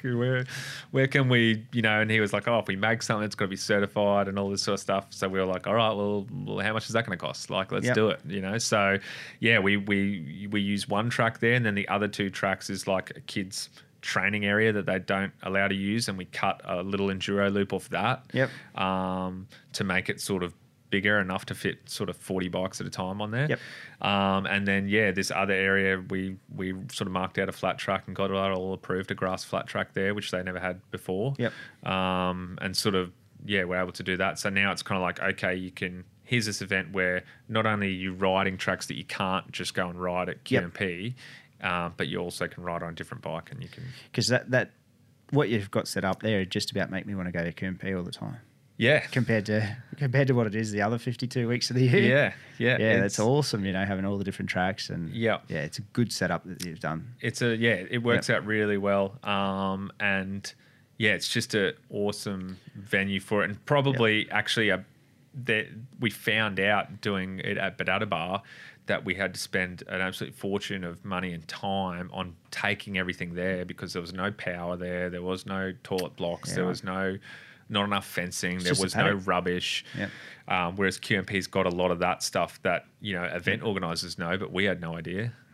So we sort of learnt all that the hard way, that we had to cough up for all that kind of stuff. So that was a benefit of going to What a learning QMP curve, as well. eh? Yeah. Like really, the whole lot. We've just been rolling with it. And, you know, like each year, like everyone who's been there knows, like, you know, when you went to the first one and then when you go to one now, it evolves. So we evolve from what we learn, but also from what, like, if someone who's riding the event rides it and comes up and says, what about this? Like, we won't be like, oh, yeah, cool. So is there anything We'll listen to it that you can talk of for the future? Like, as in, is there any different track changes or anything like that? We always, definitely the QMP one, we can always like tweak that, because especially because two of them are not a proper set out track, so we sort of tweak it. And even just little stuff like last year on the flat track, one corner was like near this sort of like pond thing and it was really wet and we'd like watered the whole track, but this one corner was already wet, so it was just like there were just bikes going tires up everywhere. So just little stuff like that, you know, like we changed little things like that. Just keep it consistent. Yeah, but just tweak it, because the year before that we had a drag strip at Badadabar instead of a grass flat track. You know, we had 2 scrambles and we had an uphill drag strip, so we did that. How'd that work out? Look, I think we had our most ambulances because of that. Was that full on? It was really interesting because it was like we run all these tracks. There was jumps on the QMP thing, and the most accidents we had was from two straight lanes going up a hill. That's the lowest risk form of riding. Is it drag racing? Well, you'd think so. You would think so. When you go out to Badabada, if I said it right. Yeah, that sounds good. I just look at that place. I look at that drag strip and think, for me, that is the most safest thing I could do. Yeah. We put hay bales at the end. As a terrible rider, yeah, that's the safest thing I can do. Yeah. But probably wasn't. No. So wasn't, you know. So was that the most injuries you had? Yeah. Out of all the years. Yeah. Yeah. And then we did a drag strip at QMP, which wasn't as many injuries because it was a flat drag strip as opposed to an uphill, which I thought would have been worse, but it wasn't. I think it was just literally flatter. Yep. What do you think of having the drag strip there? It was good for a while, but we only evolved it from feedback because like I did a few, like, because we weren't riding by that stage as well, so we literally rely on everyone who's riding the event, because we see everything. Yep. But when you ride it, it's different. Yeah. Yep. So we would do a few pass runs and be like, "This is fun," and chop your mates. Yep. Who buys first at the bar, all that kind of stuff. But then when you actually do the event and your group goes around to that drag strip, once you do 3 or 4 runs and you've probably nearly toasted the clutch on your $500 Gumtree TS185 anyway, you're probably over it. So, it sort of got to that point where it's like you can do a few runs, but then you're like, I've done that. You almost don't need to go back there in the afternoon. Just because, it's a bit different from obviously proper drag racing where you can just keep doing it and evolving. It's a good thing, like it is, but 45-minute slot. Yeah. And that's it. Turn it off. Yeah. Turn it on, turn it off, I think. It's sort of... Yeah. Yeah. And we could take, like, if everyone's like, let's do drag racing again, like we could bring it back. But the grass flat track was like the best track last year. It was so good. Yeah, it was awesome. Yep. It was epic. Grass flat track it's just awesome for like any bike. Yeah. Yeah. Yeah, I agree 100%, like no matter what it is. So QMP, will that continue to be a place? Yeah, hope so. Yep. As long as they keep having us back. Yeah, cool. Yeah, because it's just, it's a venue that works. They've got good facilities there. Yep. They've got a good team. And I guess probably something which if anyone is involved in motorcycle clubs, like if they get this deep into the video, then props to them because they've waded through some junk already. But if you're involved in a club, the one benefit for us as like an event organizer coming from, really experienced event organization that we organize 2 events a year. Yep. And apart from some road rides that we do ourselves. MotoGP level. Yeah. A takeaway is like for us as an external events place dealing with QMP, it's like you can ring up Ray and you can ask him a question, he can give you an answer. You can't do that with a club or a committee. And Well, you can to an extent, and that's why some of the people that we've dealt with at, like John Tate was good at it, but probably copped some heat for it. I'm sure people at North Brisbane, their presidents over the years as well, because sometimes they can and sometimes they can't. And I think clubs need to find that fine line if they want to attract any kind of external sponsors or external brands. There's some times where you need someone on the committee or a president to be able to make a decision and then go back to the committee and say, this is what I've decided. You know, you guys, I'm the president. You know, you're elected for a reason. There's a lot of stuff that the committee obviously should decide on together. But that makes it so much easier to deal with as an event organizer, because sometimes we'll have questions or whatever, and it's part and parcel. It's not a bad thing, but you know, like with North Brisbane, sometimes you have to wait a month for an answer.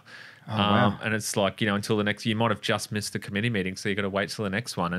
And that's part of it. Like, we understand that, but yeah, sometimes there are certain things where I think clubs, which is a really hard, because obviously sometimes people can take it, like in a committee could take it too far if they were given that power. But that would be really beneficial, I think, for a lot of clubs in Australia, if they could get some kind of setup where, for a brand or an external event organizer or anything that they're trying to attract that moves at some kind of pace, you know, like brands, marketing and all that kind of stuff, sponsorship of a track, you know, they need to be able to get an answer on stuff quickly. And that is a huge benefit of dealing with a place that only has, you know, that has a venue manager essentially. So yeah, hopefully we'll keep as long as I keep Ray happy. And he's pretty easy to keep happy. He's a good man, Ray. I get along with him really well. Oh, that's good. And I with MQ and with all of the committees and that, like, I didn't grow up racing. So I don't know any of them from any kind of background before Dust Hustle. So I just walk into meeting them as someone who wants to do this, and they've got no preconceived ideas of me, of thinking I'm hot shit or I'm a turd or I was a really nice guy, so we're going to bend over backwards for him. So it works both ways. It's a real blank canvas, isn't it? It is, so that's a benefit, but it's also a hindrance, because they're like, you've never done anything for us before, so why are we going to bend over backwards for you? On the other hand, they're like, you've never come to our club and been an absolute turd, so you're never coming back here. So it sort of works both ways. You when you come from not in that area, it sort of goes both ways there. So have you turned into being a good event manager? No. Tough gig, eh? Yeah, it's so hard. I don't know how people, like, I get grey hairs from 2 events a year, I reckon. Imagine it every weekend. Yeah, I don't know how they do it. Like, I love Dust Hustle. Like, I love the event, but still a stressful it thing. would be. Yeah, really stressful. People don't, well, maybe they do realise, but I don't think people realise what goes into behind the scenes for these things. That's right, yeah. And to be honest, it's been really good for me, because running an event, until you run one or you're part of something that runs one, like, it has changed. Like, I used to go to events and not think a thing about it and push the limits, the rules, whatever. You know, as long as no one died, happy days. But not extreme. Like, you know, with car events or motorbike events. Whereas now, if I go to any other event, like, I love having a good time, but I know that there is someone that's probably absolutely pulling their hair out if I do this, that, or the other. So I think you can still have a really good time and sort of try and be, I guess, respectful. Especially, I think we're very lucky with Dust Hustle, because I think a lot of people know that we're not just like a corporate event company. They're just kind of like, they hopefully see us as the same as them, but just we're the ones that are just running it and they're the ones riding. I think so. So I think they sort of get that. They'll sort of really try and push the rules, but still, like, not go to a point where they know it's going to be an absolute ball breaker for us after the event. So yeah, we're really lucky with the crowds that come to that. There's obviously always a couple, and they're usually people that aren't like what I would call like a hustler. Like, they're not invested. They're a one-off. They're a one-off. You know, they'll come once and then they'll never come again, you know, because whatever. So, and there's people that we've had to say, like, you shouldn't come back. You have? Yeah. Yeah, right. Because there's always going to be people like that. You know, I want everyone to come back. Like, if they're willing to come and ride something stupid on the dirt, then they're probably a bit of a lord that I'd like to have around. Yep. But unfortunately, sometimes there's people that just are going to be absolute drop kicks. What's the nuttiest thing you've seen? Bike wise, Yeah. someone ride. Yeah. Or activity there, like is it Kirkness on the road bikes? Is it? Oh, we're really lucky that some of those pros will come and just go absolutely berserk, because we all think we're going berserk until you see like Kirkness go past on a road bike with road tyres, on the lock stop and on the throttle stop at the same awesome time. to watch, eh? So that stuff's pretty killer. But for me, it's just like, it's literally all of the... I get most enjoyment out of watching like the average Joes and Joettes, because they go out there and most of them will like, and I know this because I do the same thing. Like we will pick the worst lines. We will like have probably not great technique and you just make it work on whatever bike you got, and watching them, because it's not predictable. Like my riding's not predictable. It's shocking. So you see these people just trying to manhandle this absolutely jalopy with probably flogged bushes around the corner, and they're wearing a banana suit or something. Watching It's real fun. Just salt of the earth fun, and it takes me back literally full circle to when my mate taught us to ride at his place, and he was just like scooped up all the bikes that he had, and there was scooters and there was YZs and there was everything, and you were all just hammering around some little track together. It's like, I always say this is the adult version of riding with your mates when you were a kid, if you were lucky enough to have that. If you can transfer that over to an event, that is the best. It's got to be the best feeling, We try, yeah. Because, like even last week I went over to Stratty riding moto. And it's the first time in a long time that I've just really enjoyed it, enjoyed riding. And it was because I wasn't chasing a group of people or anything. It was just like going back to being a kid. I was just exploring around and doing my own pace. I thought, far out, like I love bikes. But it was the first time in ages where it's just real fun. And that's what I see at your events as well when I've ridden and stuff as well. So, it's such a good feeling to do that, because it's no fun if it's just, I don't know, so competitive, ego. It's just none of it.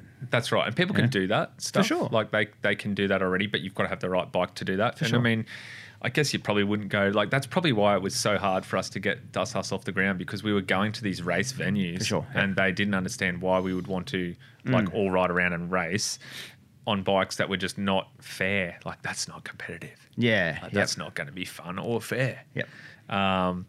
And now that is a really key difference for us with Dust Hustle, is that it's a staggered start, or, at QMP, it's the track's open and you go on.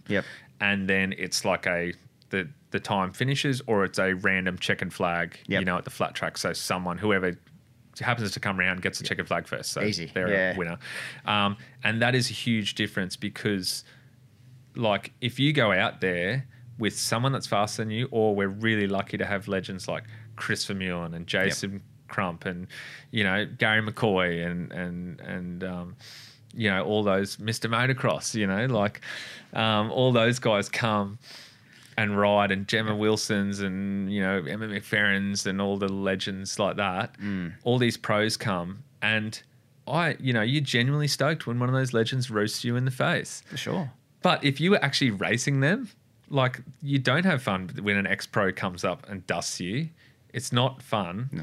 But when they're there and you're all riding around together and they go past and you see how fast they can go from right next to them, not from behind a fence, it's like the best thing ever. Yeah, it would be. So having that little difference where it's kind of like, as soon as you get going, you're racing someone. Whoever's beside you, you're racing them. Whoever's just in front of you, you're still racing them. You're racing. But I think that's a really key difference as well. And that's sort of like where people, who don't race like me, or have never raced, can sort of start to, probably head towards racing. Yeah, it's probably brought some people actually into racing. Well, it has for me. Really? Yeah. Like, I started racing, this is a really loose term, vintage enduro. That's right, you got the KDX. Got the KDX, which 200? is KDX 200. aka best trail bike ever built. Yeah, right. Thank you, Mr. Kawasaki. Still waiting for my sponsorship letter from Kawasaki Australia. You'll get it one day. Like, I think it's one of those things where you can get that little taste of competitive edge. And then, if you want, like, some people have graduated to be club members at North Brisbane, or they'll be, they'll buy an appropriate bike and start doing that if they feel like this bit of competitive with whoever someone was beside them was something that they liked. Yep. Whereas before, the only way you would get a taste of that is if you went out and bought a $10,000 KTM and actually lined up on the gate, or you might buy a second-hand one. It's still going to be like, Six, still gonna be 7, five, something like that. yeah. So whereas now you can dip your toe in that water for $1,000 on Gumtree and a event ticket and a stupid outfit, and if you like it, then you can go and graduate to do that. So it's kind of like a stepping stone, definitely for the whole hooligan thing as well. I was about to say this, but you're going to beat me to it. Yep. Go on, you say it. No, you say it, mate. Yeah, like the whole, like year one, no Harley Davidsons at the event. Yep. That has been the biggest growing portion of the event, is Harley's riding. And now I think at our last event, it was approximately 50% were Harleys in the road bike category. So like that's how much it's growing. And that's the thing, like they can come and ride if you're like the whole hooligan thing is blowing up. If you're into that kind of stuff, but you don't necessarily want to line up with a couple of these beasts that are already absolute shredders, then you can come and dip your toe at Dust Hustle and see what it's like. And if you like it, then you can, screw something together a bit more competitive. And sort of take that next step. So it's like that. I feel like it's like that for a lot of stuff. And hopefully we're sort of, just like this fun stepping stone for people that used to race can come back and have some fun. People that are going the other way might graduate on, but hopefully they can all still come and meet in the middle and we can just have a really good time. Because like I was talking to Brian about it in the first episode. Yeah. And obviously hooligan's big over in the States and everything. Yeah. But I personally feel Brian says the same thing. If it wasn't for Dust Hustle, it probably wouldn't have the same traction that it's got currently here. Well, it's fostered a generation of people coming to Dust Hustles that have started to be out of same thing. Legislations were like, we can't ride this on the thing, and it's gradually broken that down to a point now where you can do it, and now there's some racing happening. That's right. And that's been fostered from that event. So and as one event, and then it's just kept going. Brian's a very nice man, and we paid him a lot to say that. No, that's right. But he's right. You're like, well, hopefully, maybe if we could be some small part of that, that would be epic. Because I know there used to be like an Aussie twins flat track category or something, and that that was like when we were trying to do this and we were talking about the types of bikes, they sort of made mention of a category that used to be like that in flat track, but it didn't, like we couldn't even ride a postie in that class or something. So I know that used to be around, and for whatever reason that just died off, and that used to be like Triumphs and Harleys and all that kind of stuff. So if we could be just a tiny part of getting like a class like that going again, that'd be amazing. Like that'd make it worth a lot of it worthwhile, because that's just another category of racing that's not lost, I guess. It's opened it up again. It really has. The only thing for me about, I guess while we're on the topic of hooligan stuff, for me, then this might be really controversial, but like actual hooligan racing, like on that small oval, is like, for me personally, this is not a reflection of anyone else. I just feel like it's a real snooze fest. Like, it's not your thing, eh? It's not my thing because, and this is the reason why, because when you see those guys go on like even a speedway size oval, it's like 10 times as exciting. And then when you see them go on an Australian dirt track, like Dust Hustle, or when they did the Sultans of Slides series, like any footage I saw from that was killer, like looked epic. The tiny little indoor things like, Brian said, like they're barely breaking traction. He's not even going fast enough to back it in. Like it's like having a lion that's got a collar on it. Yeah, it's like let him off the leash. I'm the same. I love American flat track. Yeah, it's probably one of my favorite sports. But that's as in being American flat track. When you're on the mile track, you're Sacramento Mile or something like that. That's, for me, that is the key of flat track racing. Yeah, incredible. But it's good to see all facets of it. Yeah, it is. Yeah, I know exactly what you're saying there too. But you see them like the original On Any Sunday. Yeah. And you see the guys coming in at 105 mile an hour or whatever, and just pitching it into a turn. Incredible. That's ridiculous. Yeah. And I think for us, like Australia's always, especially a dirt track, has done it differently. Like we run wheel and tyre setups that nowhere else in the world runs. So I think obviously the hooligan crowd have to, like, America is the biggest market, and that's like that little hooligan style track, so they have to be able to do that, I guess, or work towards that. But I don't think and they're not, which is great, I think, of doing hooligan Australian style on like TT tracks and bigger Australian dirt tracks. Like that is super exciting. Like that is way more exciting than like hooligan stuff. And I think, even maybe in hooligan stuff in the US will graduate from those smaller courses, and they probably do already, like at Buffalo Chip or whatever, to more of a TT thing. Like, I think that stuff's really cool because the bikes are big, they're capable of some horsepower, for sure. And doing some big things. So yeah, I'd like to see like Australian hooligan, sure, do that small hooligan thing, but also do some like real Aussie hooligan style tracks and racing. Tracks. Like that hooligan track, say the track in the middle of North Brisbane, the junior track. Yeah. You're talking really about that size as what a hooligan track is. Yeah. Like, that's pretty crazy to think, isn't it? So, as in depth of size. So, I'm keen to see it. And I know the guys have been talking about going up to Maryborough.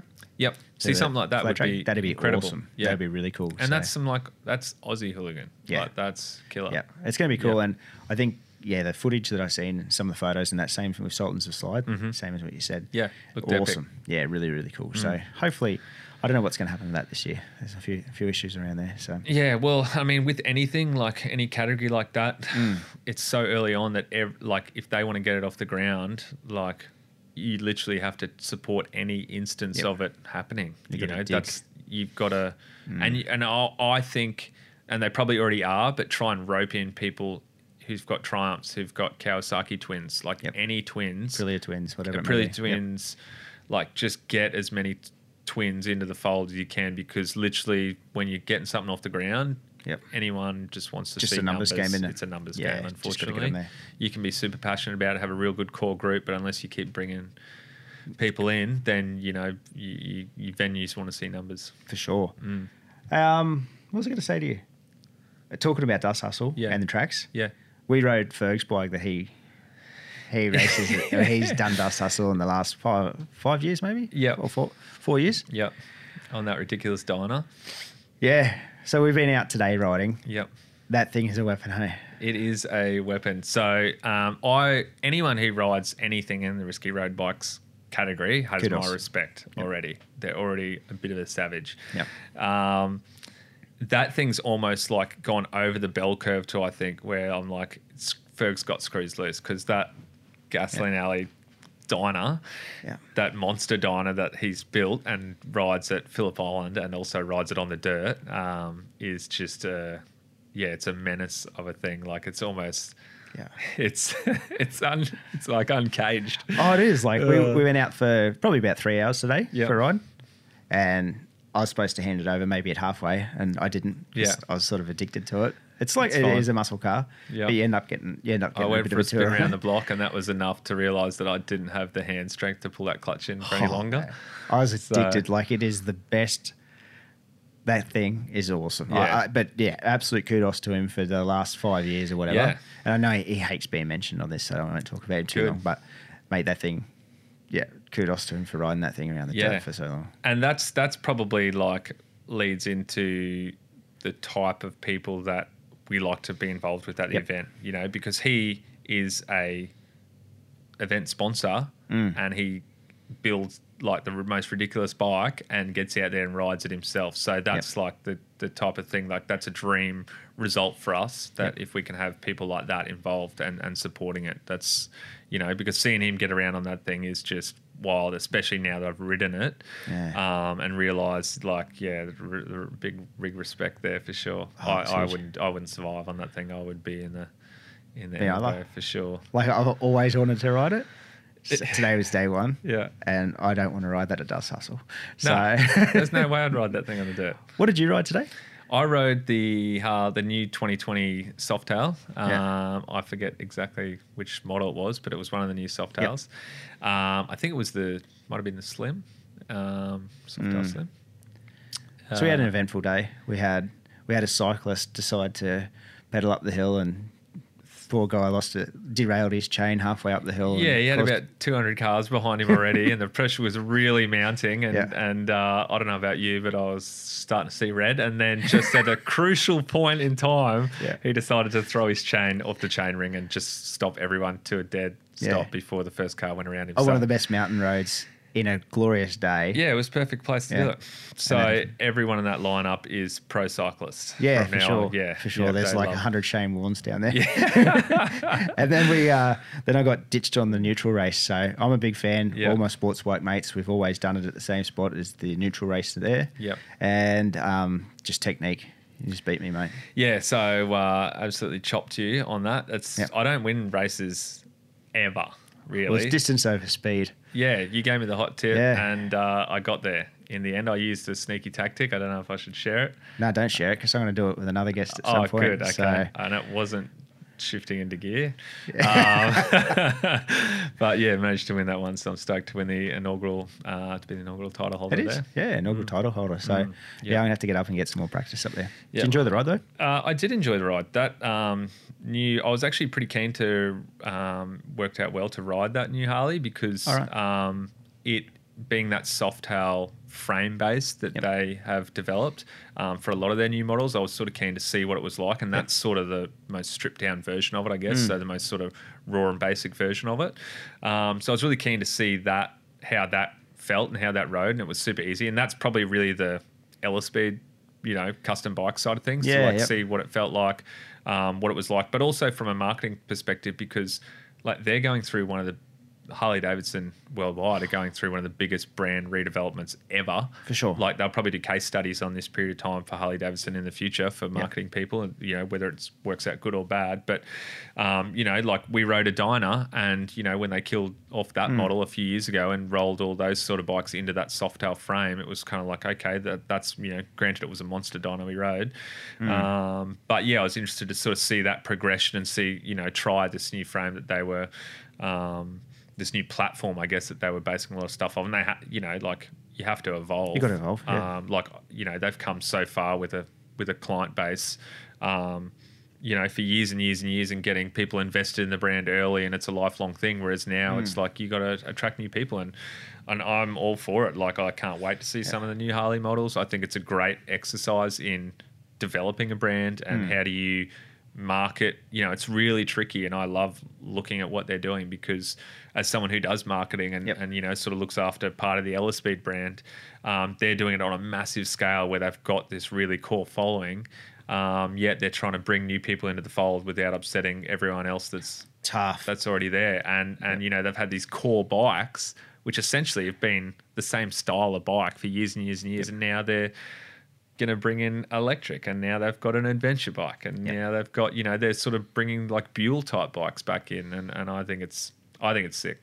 Yeah, no, definitely. It's going to be an interesting time. Chuck that in with a new CEO as well. Yeah, like it's so much change, and change to brands is really difficult. Yeah, that's right, especially one with big history like that. For sure. Iconic brand. So like. For me, we're a really small scale with Ellispeed, but it's still a brand that you want to try and continue to develop and evolve. For sure. And we're building, customizing bikes, and I think there's still lots to be learnt from what the big organisations with big money do. Yep.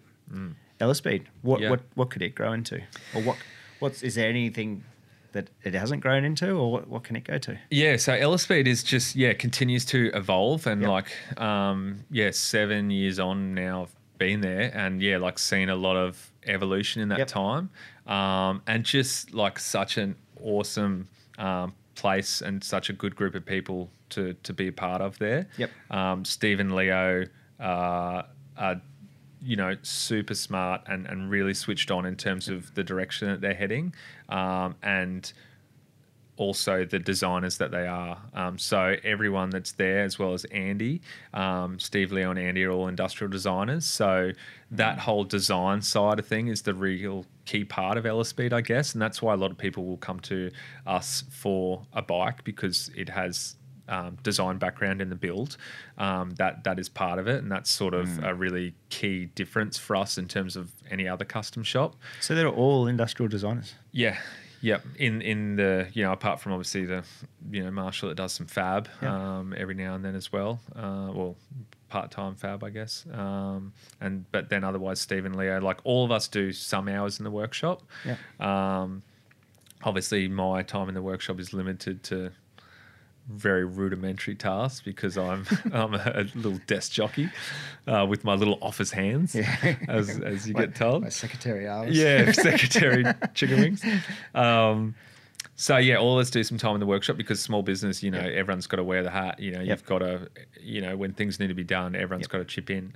But yeah, it continues to evolve, and our core is using that design background to build and to customize bikes for people.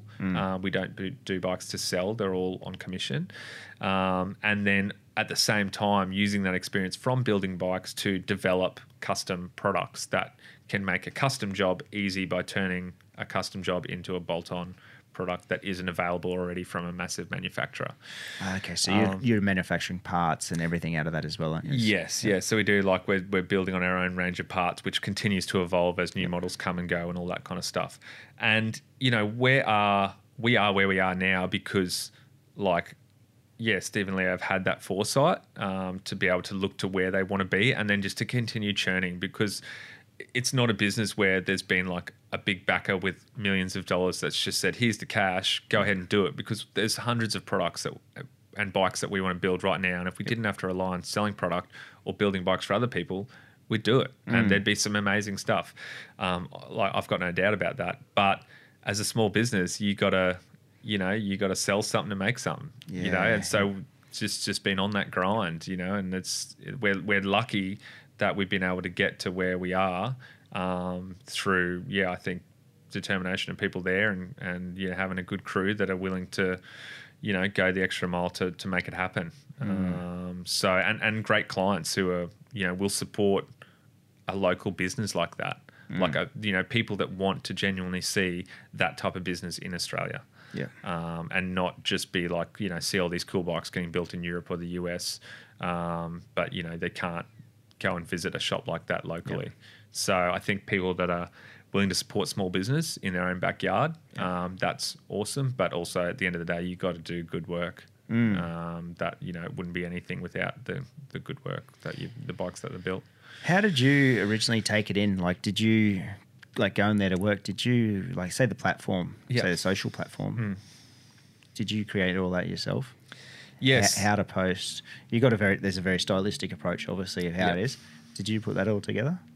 Pretty much, yeah. And that's sort of something that I guess I was lucky because the brand was so small when I started that you could sort of learn as you went. Whereas if I was jumping into Ella Speed right now, it'd be like, whoa, here's all this stuff you got to learn. We're sort of reasonably well established, I guess. So, when you start off at the ground level, you're literally building it and trying it as the whole business is growing. So you can afford to make a few mistakes and evolve a few things there. So there was some mistakes through the time? Definitely, yeah. Still, I think as any business, you will still be making mistakes, especially if you just can't throw cash at stuff. Yeah. Like, we are just so careful with anything that we spend, and if there's something that we can try for free, like, we'll try it. And, it might not work, but you've got to try and use any avenue you can to, whether that's marketing, whether that's developing parts, there's some things you can't not spend money on. Yep. But, small business, you just try and save money wherever you can to keep going, to keep the doors open.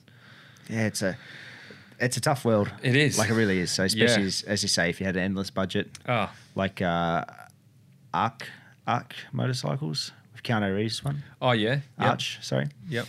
Yeah, same thing. Like, they'd have their struggles as well. But like, you look at the machinery, like, I watch I really like their style. Yep. Look at the machinery. I look what they're building, the tickets. Incredible. The budget that must be there is ridiculous. Yeah. So, and to be able to build a bike that costs $100,000. Yep. To be able to front that cost straight away, and then sit on that as an asset until someone potentially buys it. Maybe.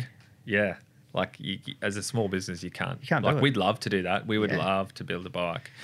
And that is probably something that in the next few years we're working towards. Like a real feature sort of bike. Yeah, because Steve and Leo did that that's how they got started. Like, they just built two bikes as a industrial design side project, and someone saw them and were like, can we put them in an art gallery? And then they went in the art gallery and someone saw them in the gallery and were like, can you build me a bike? and then Really? that's how it started. Yeah. You know, so they just built two bikes that they wanted to build as two designers, and you know, no input, no worry about cost or anything. They just built them, and they still own those two bikes. They're still in the shop, and yeah, it sort of grew from there. But literally, since those first two, Ellerspeed hasn't done that really since then. Like, you know, sort of has, but hasn't really done anything that grand again. Yeah. What's Ellerspeed stand for? The short story is, because I've been babbling so much already, Ella is like the girl, the beauty, and speed, even though it's spelt differently, is like speed and riding. Okay. So it was literally bikes that looked amazing, were designed and were aesthetically beautiful, but they have to be ridden.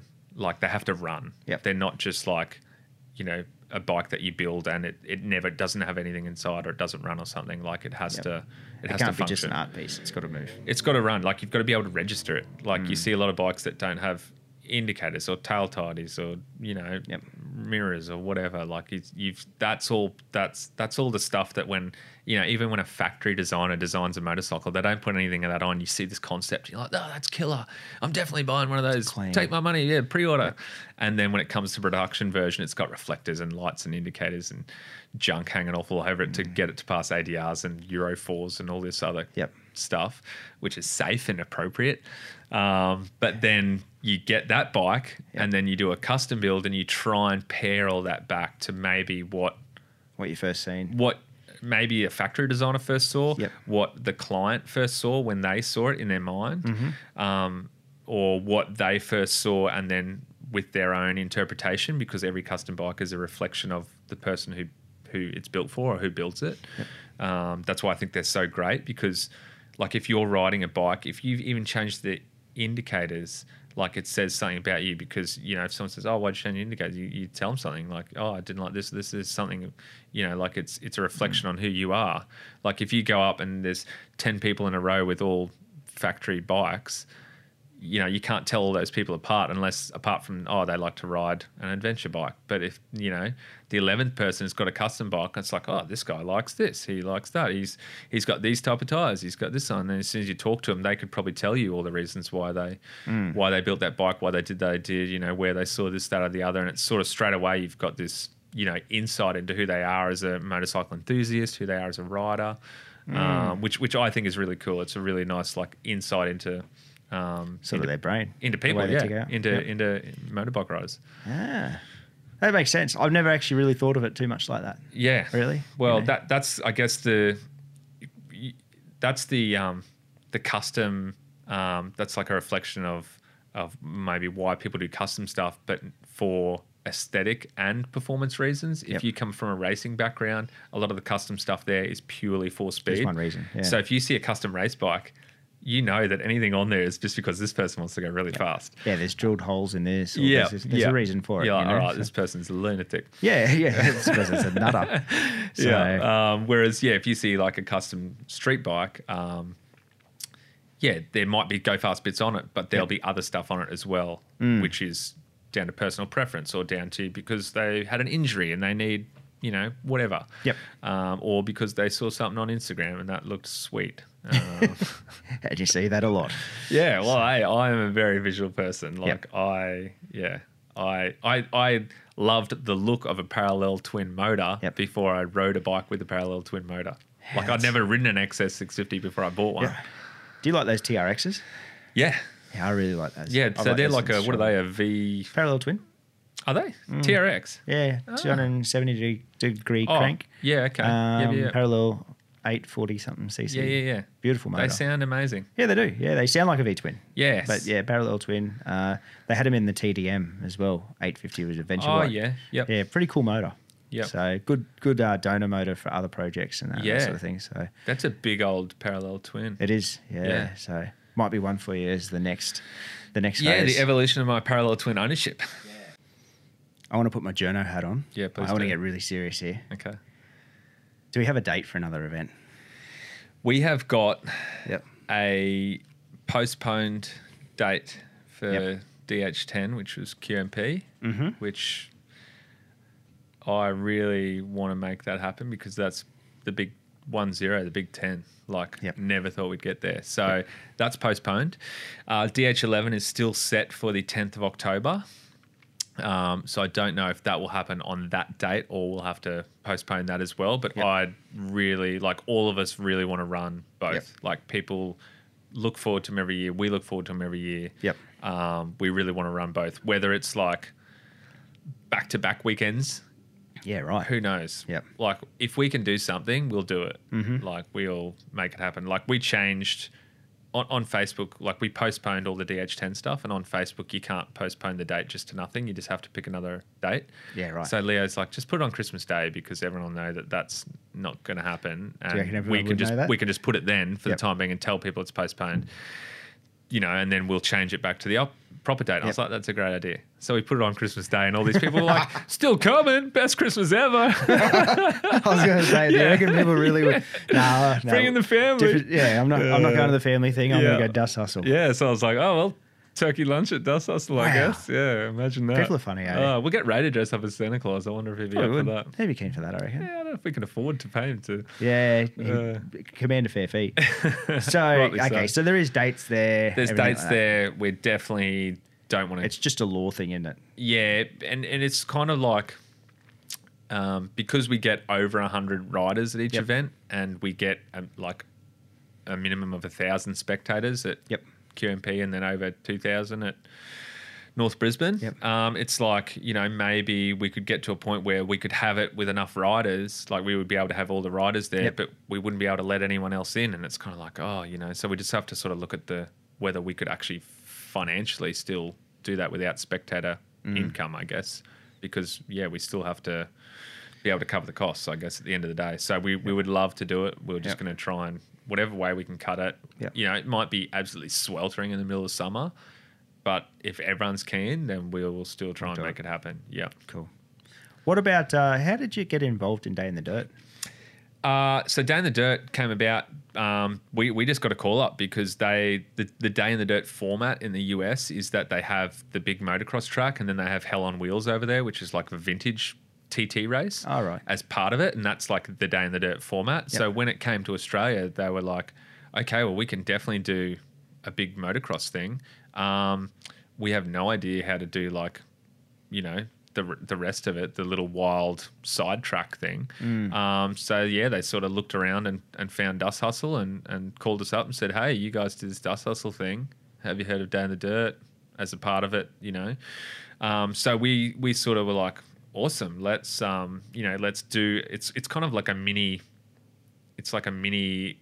expose of Dust Hustle. I don't know. Yeah. Like, it's a mini version of it because the track we get to use is tiny, but we make it so that it's like tiny but awesome. And people absolutely love it because it's like something so different to the rest of the event. Like, that's like a race event, but it's like the party race event. So, and we're kind of like a non-race event, but we're kind of hopefully like the party non-race event. So we sort of meet there. So a whole lot of like motocrossers find out about Dust Hustle, and a whole lot of people who go to Dust Hustle are like, this Day in the Dirt event's awesome. And, you know, we want to sort of watch more of these people who know what they're doing on the dirt, rip on motocross tracks. So, So it's from a call up, eh? From a call up, So they just, it was sort of a, and I think it was sort of, people knew what we were doing. So that's how they were able to, you know, say, hey, look, you know, I don't know how conversations happen, but they happen, and our sort of name got mentioned as something that could fit in, and then got the call. So we were stoked. Well, that track that you had there last year, Yeah. I think I only rode the big track once. The rest of the time I spent there. On that. Oh, mate, that was the best fun. Yeah, well, So, that's the thing. It was like we only had a small space, but you just got to Make the most of it. Make the most of it. And, you know, if the vibe is right, then it's perfect. people I think will enjoy it. It was 3 days, wasn't it? 3 days, Friday Arvy, Saturday, Sunday. Yeah, so massive event. Huge event. Yep. So, and then drags, obviously, the night time, and then Saturday night, Speedway. Mini Speedway, because they And do was that that- in the US as well. Was that your event? No, that's like, it's part of Day in the Dirt, the Right. Mini Speedway. Yep. They always have that at the Day in the Dirt events in the States. Right. But so over here, that was the space, like it was the D8, the Dust Hustle Mini Speedway, because that was the best place for it. Yep. And That was crazy. It was loose. Like It was, yeah. it's that's the thing. Like that's the thing that's so great about people who ride motorbikes. It's Yep. like here is this tiny circle. Yeah. And they're like, all right, well, we're going to make the most of this shit. Yeah. Like, we're going to go absolutely berserk on this tiny circle you've provided for us. It's like somebody's front yard. Yeah, because Yeah. there's like, 1,000 people about to watch us, so I'm going to lay down this tiny circle. Yeah. And You they know? did. Everyone did. Oh, Anthony so West good. came out there. Do you remember Anthony West coming out? Was he the guy on that two-stroke? Yeah. He The- came out on a YZ250, I think. I think it was he came out. 125. It just, yeah, I think he rode a couple of different things, Ah. but he didn't ride all weekend, I Yeah. don't think. I think he just put it out there for that. Yeah. And it was just ridiculous. Yeah. Well, the guy's ridden MotoGP, so you just expect it anyway. You see it at the Dust Hustle Oh. events when Gary McCoy comes out Yeah. and stuff like that. It's Yeah. another level anyway. Yeah. Chris Vermillion and stuff. But yeah, that afternoon, like, Yeah. I don't know. There's something about The sun's going down. Yep. The moisture's rising. it's awesome, eh? It's prime time. There's a few for beers riding. happening. It's prime time. Yeah, that was good. All That your was mates a fun around event. heckling you on. Oh, yeah, there's a lot of Yeah. heckling. So So do you- that's a great event. Yeah. Yeah, One it that is. we're stoked to be part of. Our events have a slightly different vibe Yep. because there's no way we could pull something that big and that, It's a large scale, isn't it? yeah, that's like next level. And it's good for us. We learn a lot from that. Do you ever see that you could do a 2-day? Yeah. Eventually. Yeah. Sure. That'd be big though, wouldn't Never say never. it? Never. Yeah. Yep. We could do it. Just got to Good get day. through Saturday night. Yeah. Yeah. Like I feel like I get too many grey hairs just from one day, Yeah. let alone 2 days. Mm. But yeah, like if we could, we would do it. Like, you Yep. know, if everyone doesn't break their bikes in the first day, And get through Saturday night. get through Saturday somewhere. night. Yeah. Yeah. You'd be sweet. Friday night's the Friday night fever. Isn't it, Pat? That's the It's a real thing. sneaky one. That's the yeah. Especially when everyone's just catching up. Oh, So you catch up Catching once a up. year or twice a year. and the excitement of the next day's riding. Yeah. You just get carried is- away. Yeah. So last year you went out to Fink. Yes. Exactly this time last year. I was at Fink Was that right your now first time? last year. It was my first time. Crazy? Yep. Incredible event. Yeah. And yeah, it's that whole trip started because we wanted to go to like do a big Australia trip, Amy and I. And yeah, so we did a big road trip. We did 8,500 kilometers, did a whole bunch of stuff. And then when we were in the centre of Australia, we lined it up to watch Fink as well. Two of my, I'm horrible with like cousins and uncle stuff. Amy always rips me about it, but cousins' husbands just happened to be riding the event as well. Yep. I just call them my cousins. That's easier. Yeah. Yeah. Like, but they're both legends and they're Yep. both really good mates now. And they were riding it. So it was like that worked out well that they were going to be out there. They had a whole crew of people going with them. So we sort of tacked onto the back of that and met them all out there. But Fink as a motorcycle enthusiast, like even if you are not into dirt riding, that is like the MotoGP in Australia of off-road racing. Like you have to go to that event. Like it is so sick. It's good, hey? It is incredible. And go for the full 3 days. Go to the night markets on the Thursday or whatever, when all the stuff's lined up in town and all the locals get behind it. They just froth it. Everyone's so friendly out there. And people put so much effort into it because it's once a year and they're really proud of it out there. And it's just, it's an incredible event. It's wild how when you get out there, how rough and, the track is and how grueling it would be to ride that event. Yeah. But it's incredible. And the other thing I would say is that is like, as someone who has run a few events, like I literally a few, that is not an event now that you could start, I don't think. Like you couldn't say, I'm going to go and start an event like Fink right now. Because it's ingrained in the culture, it'll stay. Yes. But you couldn't do it from the scratch. There's no way you could have an event like that. Why? It's just, you get out there and you see how rough that track is and how much it is just like the Wild West once they get out of the start gates. It is just a tough event. Like anyone who rides that event is an absolute savage on a dirt bike, guys and girls. They are incredible. And it's so good to watch, but like, it's just so wild. It's just, and that's the great thing about it, and that's why it's like such a special event for Australia, I think, because it's just a wild good time. And it's internationally renowned too. Yeah, it's that's right. A sprint desert race, you know. Yep. It's everybody knows of it. It's so unique in so many different parts of it. And I'm not a desert race fanatic whatsoever. Like, I love watching Dakar. I might watch a few highlights of US desert races.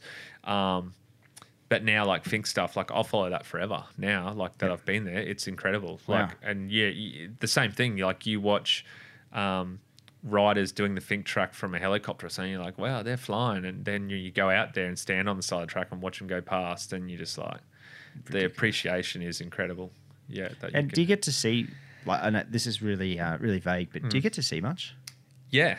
Yeah, there's a lot to see. It's interesting because you think, oh, it's 230 kilometers of track, and once they go past, they're gone, and that's it. Yeah. So, like, you get to see so much because they have like the scrutineering night, and it's that level of event where you can just walk through all the bikes and touch them and the vehicles. It's it's so like open like that. Yep.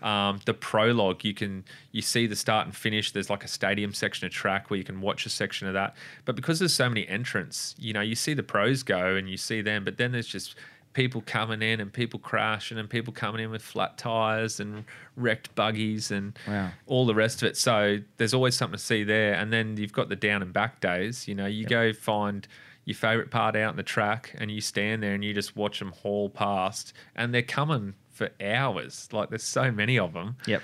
You can move and go somewhere else further down the track and then set up there and watch that. Something the whole time. Something the whole time. And then when there's no one on the track, you've got everyone there that's supporting it, just going absolutely ballistic in the town, on the track, at the Fink end, like just having... Because people party pretty hard too. They party like really hard.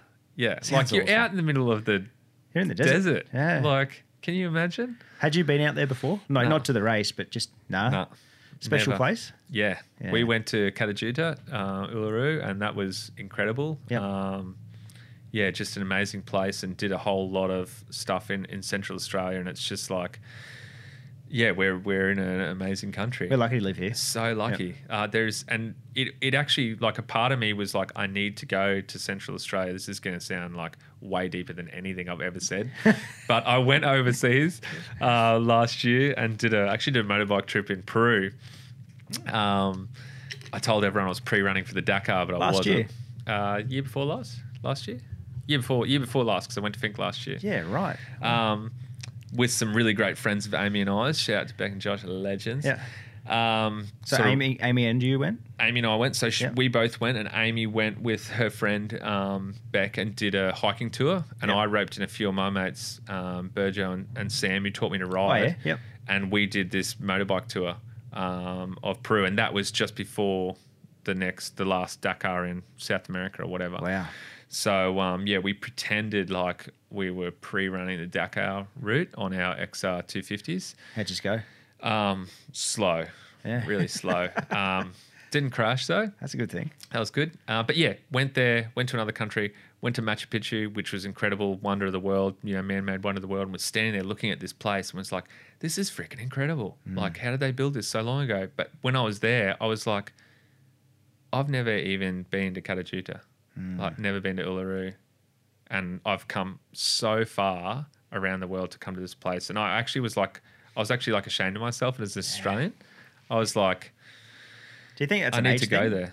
Do you think that's like, because you get a bit oblivious to it as well? Like, definitely, Annie and I were talking about the other day, like we've been to a few different places around the world. Yep. And like, same thing, we haven't been there. And it's like, you feel guilty. You do. You're like, why did I go all the way? Probably at the moment, especially. Yeah. It's like, I've got all this space here. I really want to see more of this, Yeah. So it's like, it's our country, like, and the people out there are amazing. Yep. Like, so it was incredible. It was incredible, man. There's some amazing history in Australia, and you don't realise until you get out there and see it. So what'd you do? 8,000 Ks? Yeah, 8,500 Ks. That's a few. Yeah, in 3 weeks. Yeah, right. So it was not good. in the 200 SX. No, in the Amarok. Yeah, good. Yeah. It didn't do it in because you would have had it around the same time. I'm guessing it would have been sale time. Still had it. Yeah. Still had it. So I was going to take it, but I thought, no. I'll take that. I thought, how good would it be just, frying a set of tyres at the base of... Chucking a handbrake on. Yeah. I'll show these bloody desert races a thing or two, just screaming down the access road in the 200. Saturday night drift. Yeah. just light them up in the night markets. So for Australia, you got to do the 2 premium events, off-road and road, last year. Did Fink and MotoGP in the 1 year. So my wife, Amy, is just the best ever. I'm so lucky. So your first Fink and your first MotoGP. First MotoGP in the same year. Same year. What was better? That's an excellent question. Oh, thanks, mate. I researched for hours for that one. Yeah. They both, which I mentioned to you earlier on the ride, provided something really different. I almost think that Fink could have been better because it had so, like, the people out there, you know? Like, it's like the people out there are incredible. And they really love, like, that's their home event. It feels like a real Australian-owned event because it doesn't happen anywhere else. Yep. MotoGP was amazing from a different perspective, even though it's it's on an Australian circuit, and we went through the museum it was designed, and we all that is incredible history to that track as an Australian icon. But it's kind of like this amazing big show that comes to town from other parts of the world. Yeah. So I liked them for different things, but I think Fink is that desert race, and I know I probably lean towards, like, I ride probably dirt bikes more than I ride road bikes, apart from riding to work. So I probably like the off-road stuff, and it's got cars as well. So there's a few things, influencing the decision. Both of them just good events. Amazing. Yeah. Like, must do both. Like, we'll do both again. As anyone that's into bikes or even motorsport in general, like, you will be stoked on both of them. Even if you're not into motorsport. Like, just cows. Just that town. Cows. Just being out there. Great town. Great town. Just being there. Pino's Italian. Amazing place. It's been 2 years. So we were supposed to go last year, and I think I got food poisoning or something. I had tickets and everything. I had everything set, and missed out. But next year. Is it going to... Was last year Rossi's last race, though? Or supposed to be. I'm a huge Rossi fan. Wow. So, because he was going to be there this year, but... Yeah, not to be. There's some rumours that he's signed another contract with Petronas. Oh, okay. On a separate, because his factory seat's gone for next year. That's set. Yeah. So maybe in a satellite team on a factory bike. Yeah. For 2021, and for a fan like myself, I'd kick myself for missing last year. And I've been lucky enough to go to 10 or 12 GPs. Yep. But I'd like to see his last one. Yeah, I really would. So and I didn't really understand. Like, I watched a lot of I watch MotoGP on TV. I love it. Yep. I didn't really understand. I didn't really grasp the whole Valentino Rossi fan base thing, and it's not even that wild in Australia. No. But until I got there and, like, saw it, and I can tell you right now, I feel like one of the key things, like one of the key things that I identified, and this is what I'm going to look. Jack Miller, you need to do this. Valentino Rossi, wherever I was standing on the track, after every practice session on the in-lap, just doing wheelies everywhere. Yep. Everyone was frothing on it. Yep. No one else was doing wheelies. I think Jack Miller might have done one or two, so he's on the right track. He's on the right path. He's on the right path. Yeah. Aussie legend. For sure. And he got on the podium, so that was incredible. Yeah. But Rossi, just popping wheelies out of every corner and just, like, waving to the crowd, and I was like, is this why this guy's so popular? Like, obviously he's won a lot, but he is just the people's champion. Like, everyone else was just riding the in-lap, probably thinking about what they did, or which Spanish boss is going to scream at them when they get in there because their data sucks. Yep. But I was like, I like a wheelie. I like to see a wheelie. And when Rossi was doing it, I'm like, I'm on the bandwagon. Like, sign me up. Get me my fluoro yellow VR. Yeah. Get that shit on me. Get me my $200 t-shirt with a $60 cap. Yeah. Or just go down to Cows and buy one from last year. Right? Yeah. For $100 and $35. So no, it is a bandwagon. Like the Rossi thing at that time was just a huge thing. Yeah. His days sort of faded a bit now. Yeah. But the guy's 41 or whatever. Like, he's done everything in the sport. He's still competitive. Still up there. Still, like, a personality. Yep. Still copping shit from heaps of fans too. Still copping shit. Still, I don't understand that, to be honest. He's done a lot for...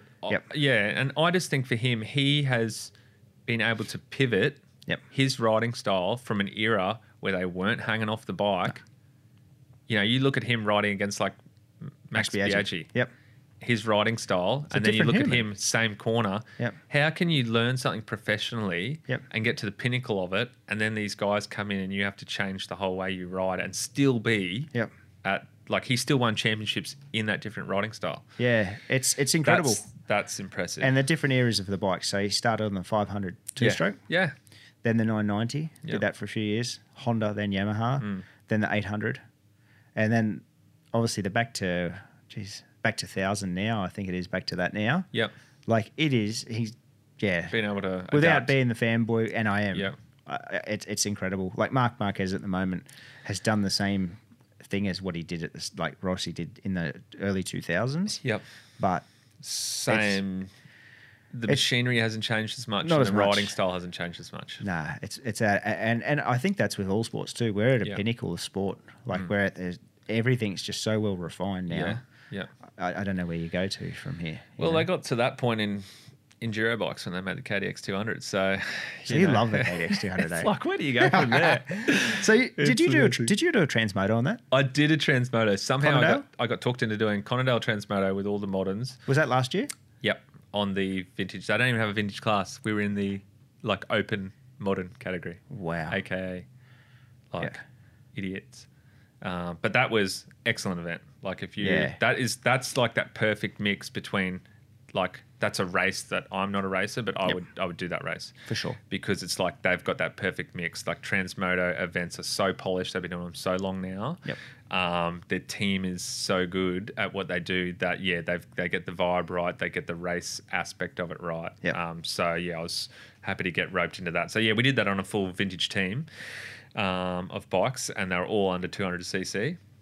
And the biggest thing that surprised me about that event was people on modern bikes not just like blowing our doors off every single chance they got and like cleaning us out of corners. Like they were surprisingly respectful. It's pretty cool. It was a real big surprise to me. I thought I was like, I'm going to get cleaned out Yeah. heaps because I'm not riding fast. Like Jeff Ballard's got a KDX 200. That's how I know he's an absolute legend. Has he? Yeah. That's a separate story, how I know that. But if I was Jeff Ballard riding and I could sort of match it with some, middle rank person on a modern, you'd be fine. But I'm not Jeff Ballard riding KDX 200. Not many people are Jeff Ballard. No, that's true. Like, you need the mustache and you need the talent, but not many people have either. So I think, and that is the vibe of those events that, people were willing to, like, if there was a section of single, they were willing, even though they were racing and some of them were right at the pointy end, they were willing to wait behind. I crashed in front of a dude and he just center punched my exhaust and like fell off. And I was like, and he wasn't cut about it, like I literally caused him to crash. Yep. Because I on a hill climb right in front of him. Yeah, right. And he was completely fine about it and carried on his way. And I was like, props to you, man. Good event. Yeah. Have you had much to do with Robbie? Robbie Warden? Yeah. Yeah. He makes the event. He's a legend. He's a legend. Like, I don't know how somebody can talk on a microphone. He's got some good chat on him, Robbie. He does. He's got some really good chat. So he came and rode Dust Hustle at Vedadabar.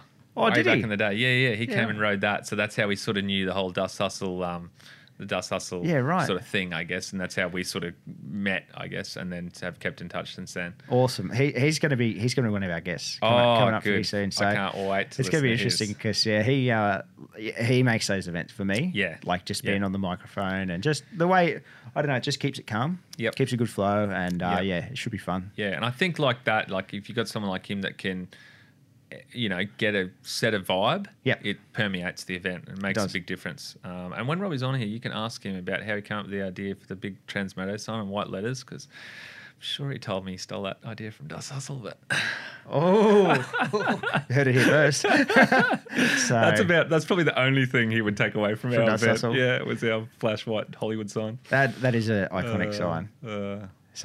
Wow, that's so old Robbie. He's Good we're going to man. get him on very, very soon. I look forward to listening to that. Should be a good one. Yeah.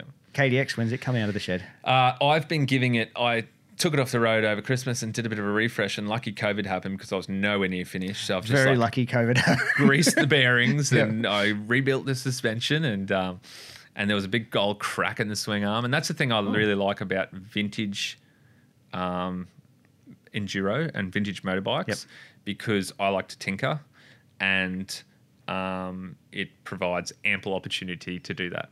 So yeah, you can do a bit of tinker. Plus, that level of bike is like more than I need. Like this is a 34-year-old 200cc, and that's about a good match for my ability. Yeah. And if I don't ride the thing for 6 months, it's probably going to go up in value. Yeah. Whereas if I have a modern bike and I don't ride it for like 10 seconds, I am feeling guilty that it's just devaluing, like, you know, it's going out of fashion All the quicker time. than my haircut, you know, like it's just going downhill real quick.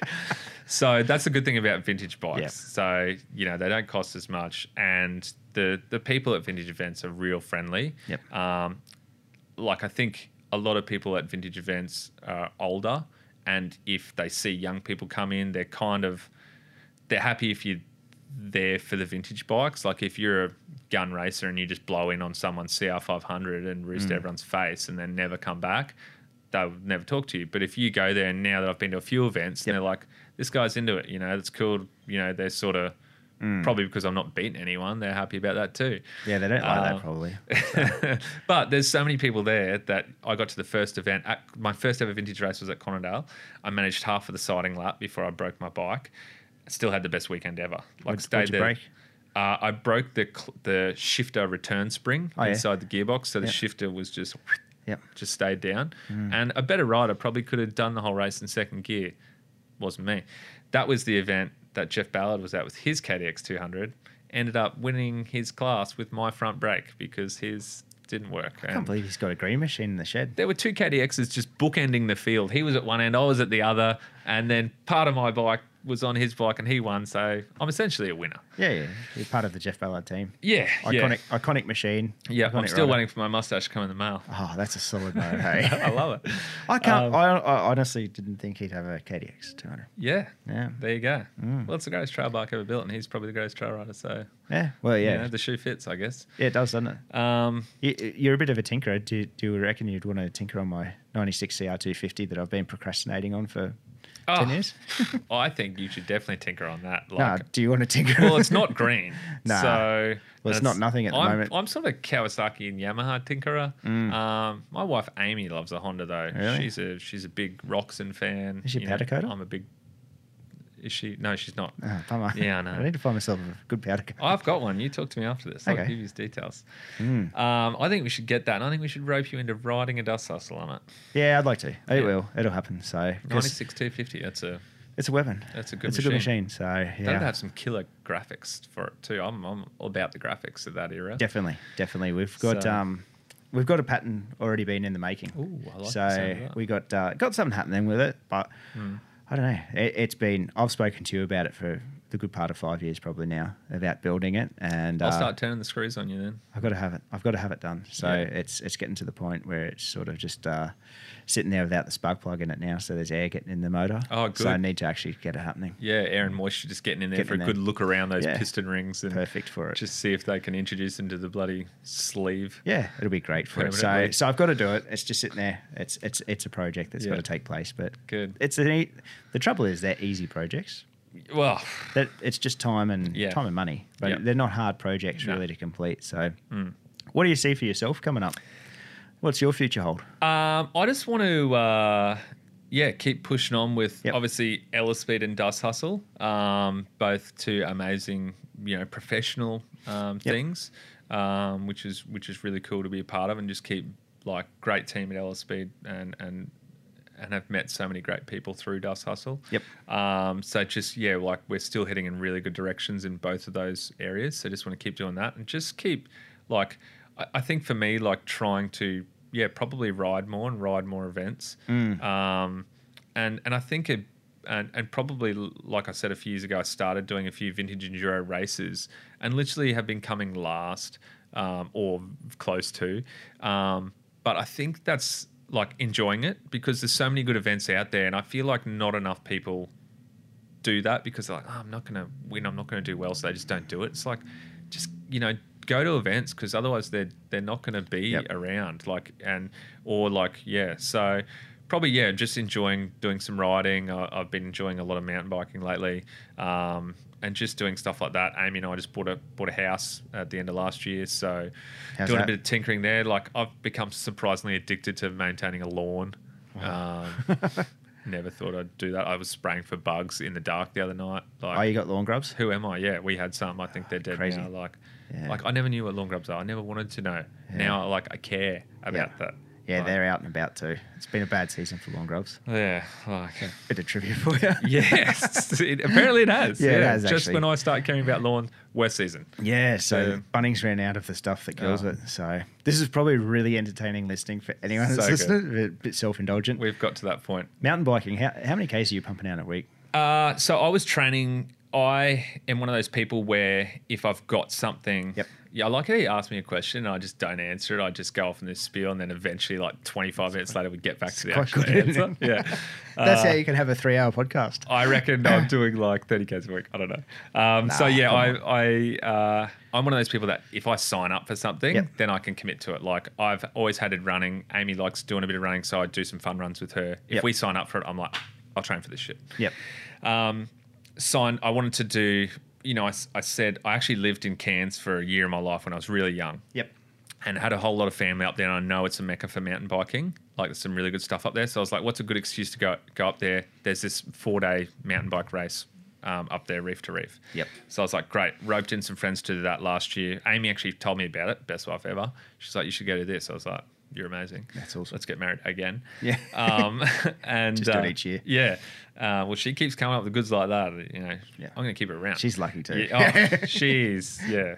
not as lucky, but so I signed up for Reef to Reef, and then start doing training because that's how I work. So like, if something's booked in, like I was always doing a bit of mountain biking, but that was good to like, okay, this is on. Let's start training. Roped in some mates, and then we just had this good crew. And now it's been cancelled, but we've got this good crew of people who are riding, so we're just still training. We're still just doing it. Like we're not going as ham, but we're still training. So I'd probably try and do like 2 rides a week. Yeah, okay. Like one, probably do like between 30 and 40 Ks a week. Not much. Okay. Yeah, right. Yep. Yeah. Not a bloody regular. Not Troy Bayliss at the moment. It's pumping out. Troy Bayliss is like a T1000. Like he's a Terminator. Yeah. Like I wouldn't be surprised if one day like someone goes past me on a motorbike and his arm turns into a big liquid metal thing and just pulls him back because he is an absolute weapon. Because didn't he? I think he won Reef to Reef last year. One of the classes. He definitely would have won his class because he came like 3rd or 4th overall. I'm sure. Yeah. Someone told me that. And that was the event you were going to do. Yeah, so I would have smoked him this year. Yeah. Lucky Troy is surviving Lucky he another got year. canned. Yeah, lucky he Yeah. got canned. I'm coming for you next year, buddy. Man, No, I'll he definitely puts be the at miles in. opposite ends of the spectrum. Yeah. Yeah, my cousin Mike was like, definitely do not follow him on Strava because he will make you feel like the worst. Like he'll make you feel like a piece of shit. Yeah. So You I feel don't. like a piece of So I shit. don't follow him on Strava. So I'm not going to do it to myself. Have you got any King of Mountains at the moment? Probably on like a section where I left it on and drove home in the car or something. Yeah, cool. Nowhere else. Yeah. Yeah. Like again, my mountain biking, I love it and I love to do it. Yep. Not amazing at it. Yeah, okay. Just enjoy it. Yeah, it's a good sport. It's an Great awesome sport, eh? So, It's a great sport, and I think a whole nother can of worms is e-mountain bikes, which ooh, here we go. I don't even think we should get into. No, that. you've got to tell me now. Well, I'm for it. Okay. I'm for it. I think it's amazing. I think it's going to get 1 million people into mountain biking, because if you're not crash hot, you can still shred with your mates. Yep. Because you can, if your mates are regular, Yep. Nino Schurter or Jared Graves, Australian legend, Troy Brosnan, you can still ride with them. Yep. Not obviously on the downhill, but you can still keep up with them on the uphill, and it'll just make it so much more accessible. And if you've got an hour during the week, you can go for a shred and pump out twice as many trails as you used to do. Like if you don't have time to pull out your motorbike on the weekends, you can throw this thing in the ute and probably drive half an hour to your local trails rather than a couple of hours to wherever you ride, and just still get the trail time on something that bridges the gap between a bike and a motorbike. Definitely. It's going to be huge. I've ridden a couple. I'm so stoked on them. If I had the money, I'd have one already. Same here. Yeah. Yeah. They're I amazing. love them. I got to ride Troy's. Of course you did. Did you have a Ducati one? Yeah, Ducati? it's called a THOC, THOK. Yeah. I just want to pronounce that right. Good, yeah. So it's a THOC MIG. Yep. And Sounds expensive and fast. Oh, at the same mate, time. that was my first e-bike I got on. Well, yeah. Where are you going to go from there? And I'm like, I was just looking at taking a photo of this thing. Yeah. He's like, he's really open. You want to ride it? I'm like, I don't Yes. know. And I was like, yeah, I do. And it was at Morgan Park at the racetrack. Yeah. And I got on this thing, and that just changed mountain bike life forever. Yeah. It's just incredible. So and I've ridden good. a few since then. Nothing will compare to that bike because it is the premium bike. Yeah, it's like But, KDX 200 mountain bikes. That's right. It's the pinnacle. Yeah. But yeah, no, awesome things. And Yeah. same deal. If I weren't between 6 and 10 grand, Yeah. I'd have one in the shed for sure. Yeah, but I think the next few years the price point will come down. The battery packs will have to come down in price. So battery packs where will the come money is. down, and the weight of them, like once the majority of them Yep. get under 20 kilos, like Yep. real expensive ones are under that now, but Yep. that'll just make that handling so much different. But that will bring, like, mountain biking will see like a second phase of explosion, I reckon, For sure. when that happens, and it'll be great because then more effort will be put into trails and maintenance and building and places to ride and all that kind of stuff. So Between that and surfing are two major growing sports in the world. Yeah. Like it's the Olympic thing for surfing is going to be huge Yeah. for a big step. Yep. But mountain biking as well, they can't keep up. And Yeah. since COVID hit, can't buy a Mate, bike anywhere. you can't buy a bike. The workshops, like 99 bikes, you can't get your bike in there. booked out. I booked my bike in for a service when Reef to Reef was still going ahead. Yep. I still haven't taken it in yet because You can't get in. my booking's not for another week. Yeah. They're doing The like event got cancelled like 2 weeks ago. my physio that did worked on my shoulder when I crashed mountain biking. Yeah. Her husband is a mechanic and he's doing 12 to 15 hour days Yeah. just pumping out bikes. Who would have thought? Yeah, it's a different thing. Tell you what, it's going to be a wild second-hand market in about 6 months' time. Well, that's going to be interesting. Hey, I'm sort of like, shall I When bother everyone getting my gets bike over it. service, Yeah. or shall I just wait for some of these bargains that really pop up? Because Yeah. there will be a few. Because everyone's bought at a premium price too. Yeah. Because they want something. When something is in demand, you always pay more usually for Yeah. it. So Yeah. I think there's going to be some good ones around. So Hopefully a lot of them hang on to them, stay true, keep riding. I hope so. Yeah. It's a good sport. Yeah. Well, mate, where can we see you on social media? You can see me on my Instagram Yep. at Hugh Tane, Hughht. What's Tane mean? That's my middle name, Oh, is it? Tane. Yeah. Yeah. I've often wondered that. So, yeah, you'll know mates from drifting because they call me Tano. Ah, right. Mates from non-drifting don't. So, yeah. It's funny What how is that your happens. nickname? To non-drifting mates, Yeah. I don't know. That's probably best. Great guy. Legend. We'll leave it at that. Hilarious, So man. we've got Hugh Tane for Instagram. Yep, and then get shops. amongst the Ellis feed and the Dust Hustle Yep. handles as well, and get amongst all that good stuff. Come down Awesome. and see us. Come to an event. Yeah. Support local blow events. my doors off if you see me on the trails. Support local events, Support local events, local shops, brands. local Yeah, everything. Yeah, So, sure. thanks so much for coming out on a ride today too. That was awesome. ride was great. We got to see some different things. Yeah. Mr. Derailer, that was probably one of the funniest Mr. things. Derailer. We But- didn't get to talk about how we're new members of the Wild Hogs, but we'll talk about that another day. Oh, mate. Actually, the thing is, we've gone for 2 hours and 46 minutes. Yeah. Can we do it another time? Yeah, let's do it. Because there's Come so on. much. There's so much more I want to talk about, and you've got two people that talk a damn lot. Yeah. We could go for hours, but We'll just talk junk about something. yeah, let's stop it now because it's it's probably Saturday night when we walk out of here. Yeah, it's like when you go into the movies and you come out, it's Yeah. night time and you feel like your whole life's just disappeared. Or the casino. Or that. That's like, yeah, you can tell I'm not a gambler. I'm Nah. like, the movies. I'm not a gambler either, but there's been a few Christmas parties that you rock up in the casino. Yeah. You're like, oh yeah, I'm here. And the next thing it's 5 a.m. and you got a kebab in your hand and you're Yeah. like, what do I do this for? Where and am I? I've Yeah. just destroyed the rest of my week. That's right. And that's Friday, and you got to do the whole week after that. So Yeah. But anyway, mate, thank you so much for your Thank time. you. This has been great. And If anyone gets this far, like, I owe you a beer if anyone makes it this far. there's a Here's Dust this. Hustle poster coming. Yeah, I'll give you something. Like, if there'll be someone that'll write- There few people that get this deep. Oh yeah, I reckon 10 minutes. If that, you know what? If someone's rebuilding a Suzuki, they'll definitely get this far because these things all the time and often. So Suzuki owners will definitely get this far, If and then there's they'll hear me badmouthing their brand. If there's an RM fan out there, or a JR80 fan, Yeah, they'll probably listen to this 10 times over, probably. and each time they'll be cursing me at the end. Travis Pastrana. Yeah. Who be listening? All right, mate. Thank Thanks, you so mate. much. Cheers. Have a good week. You too. Cheers.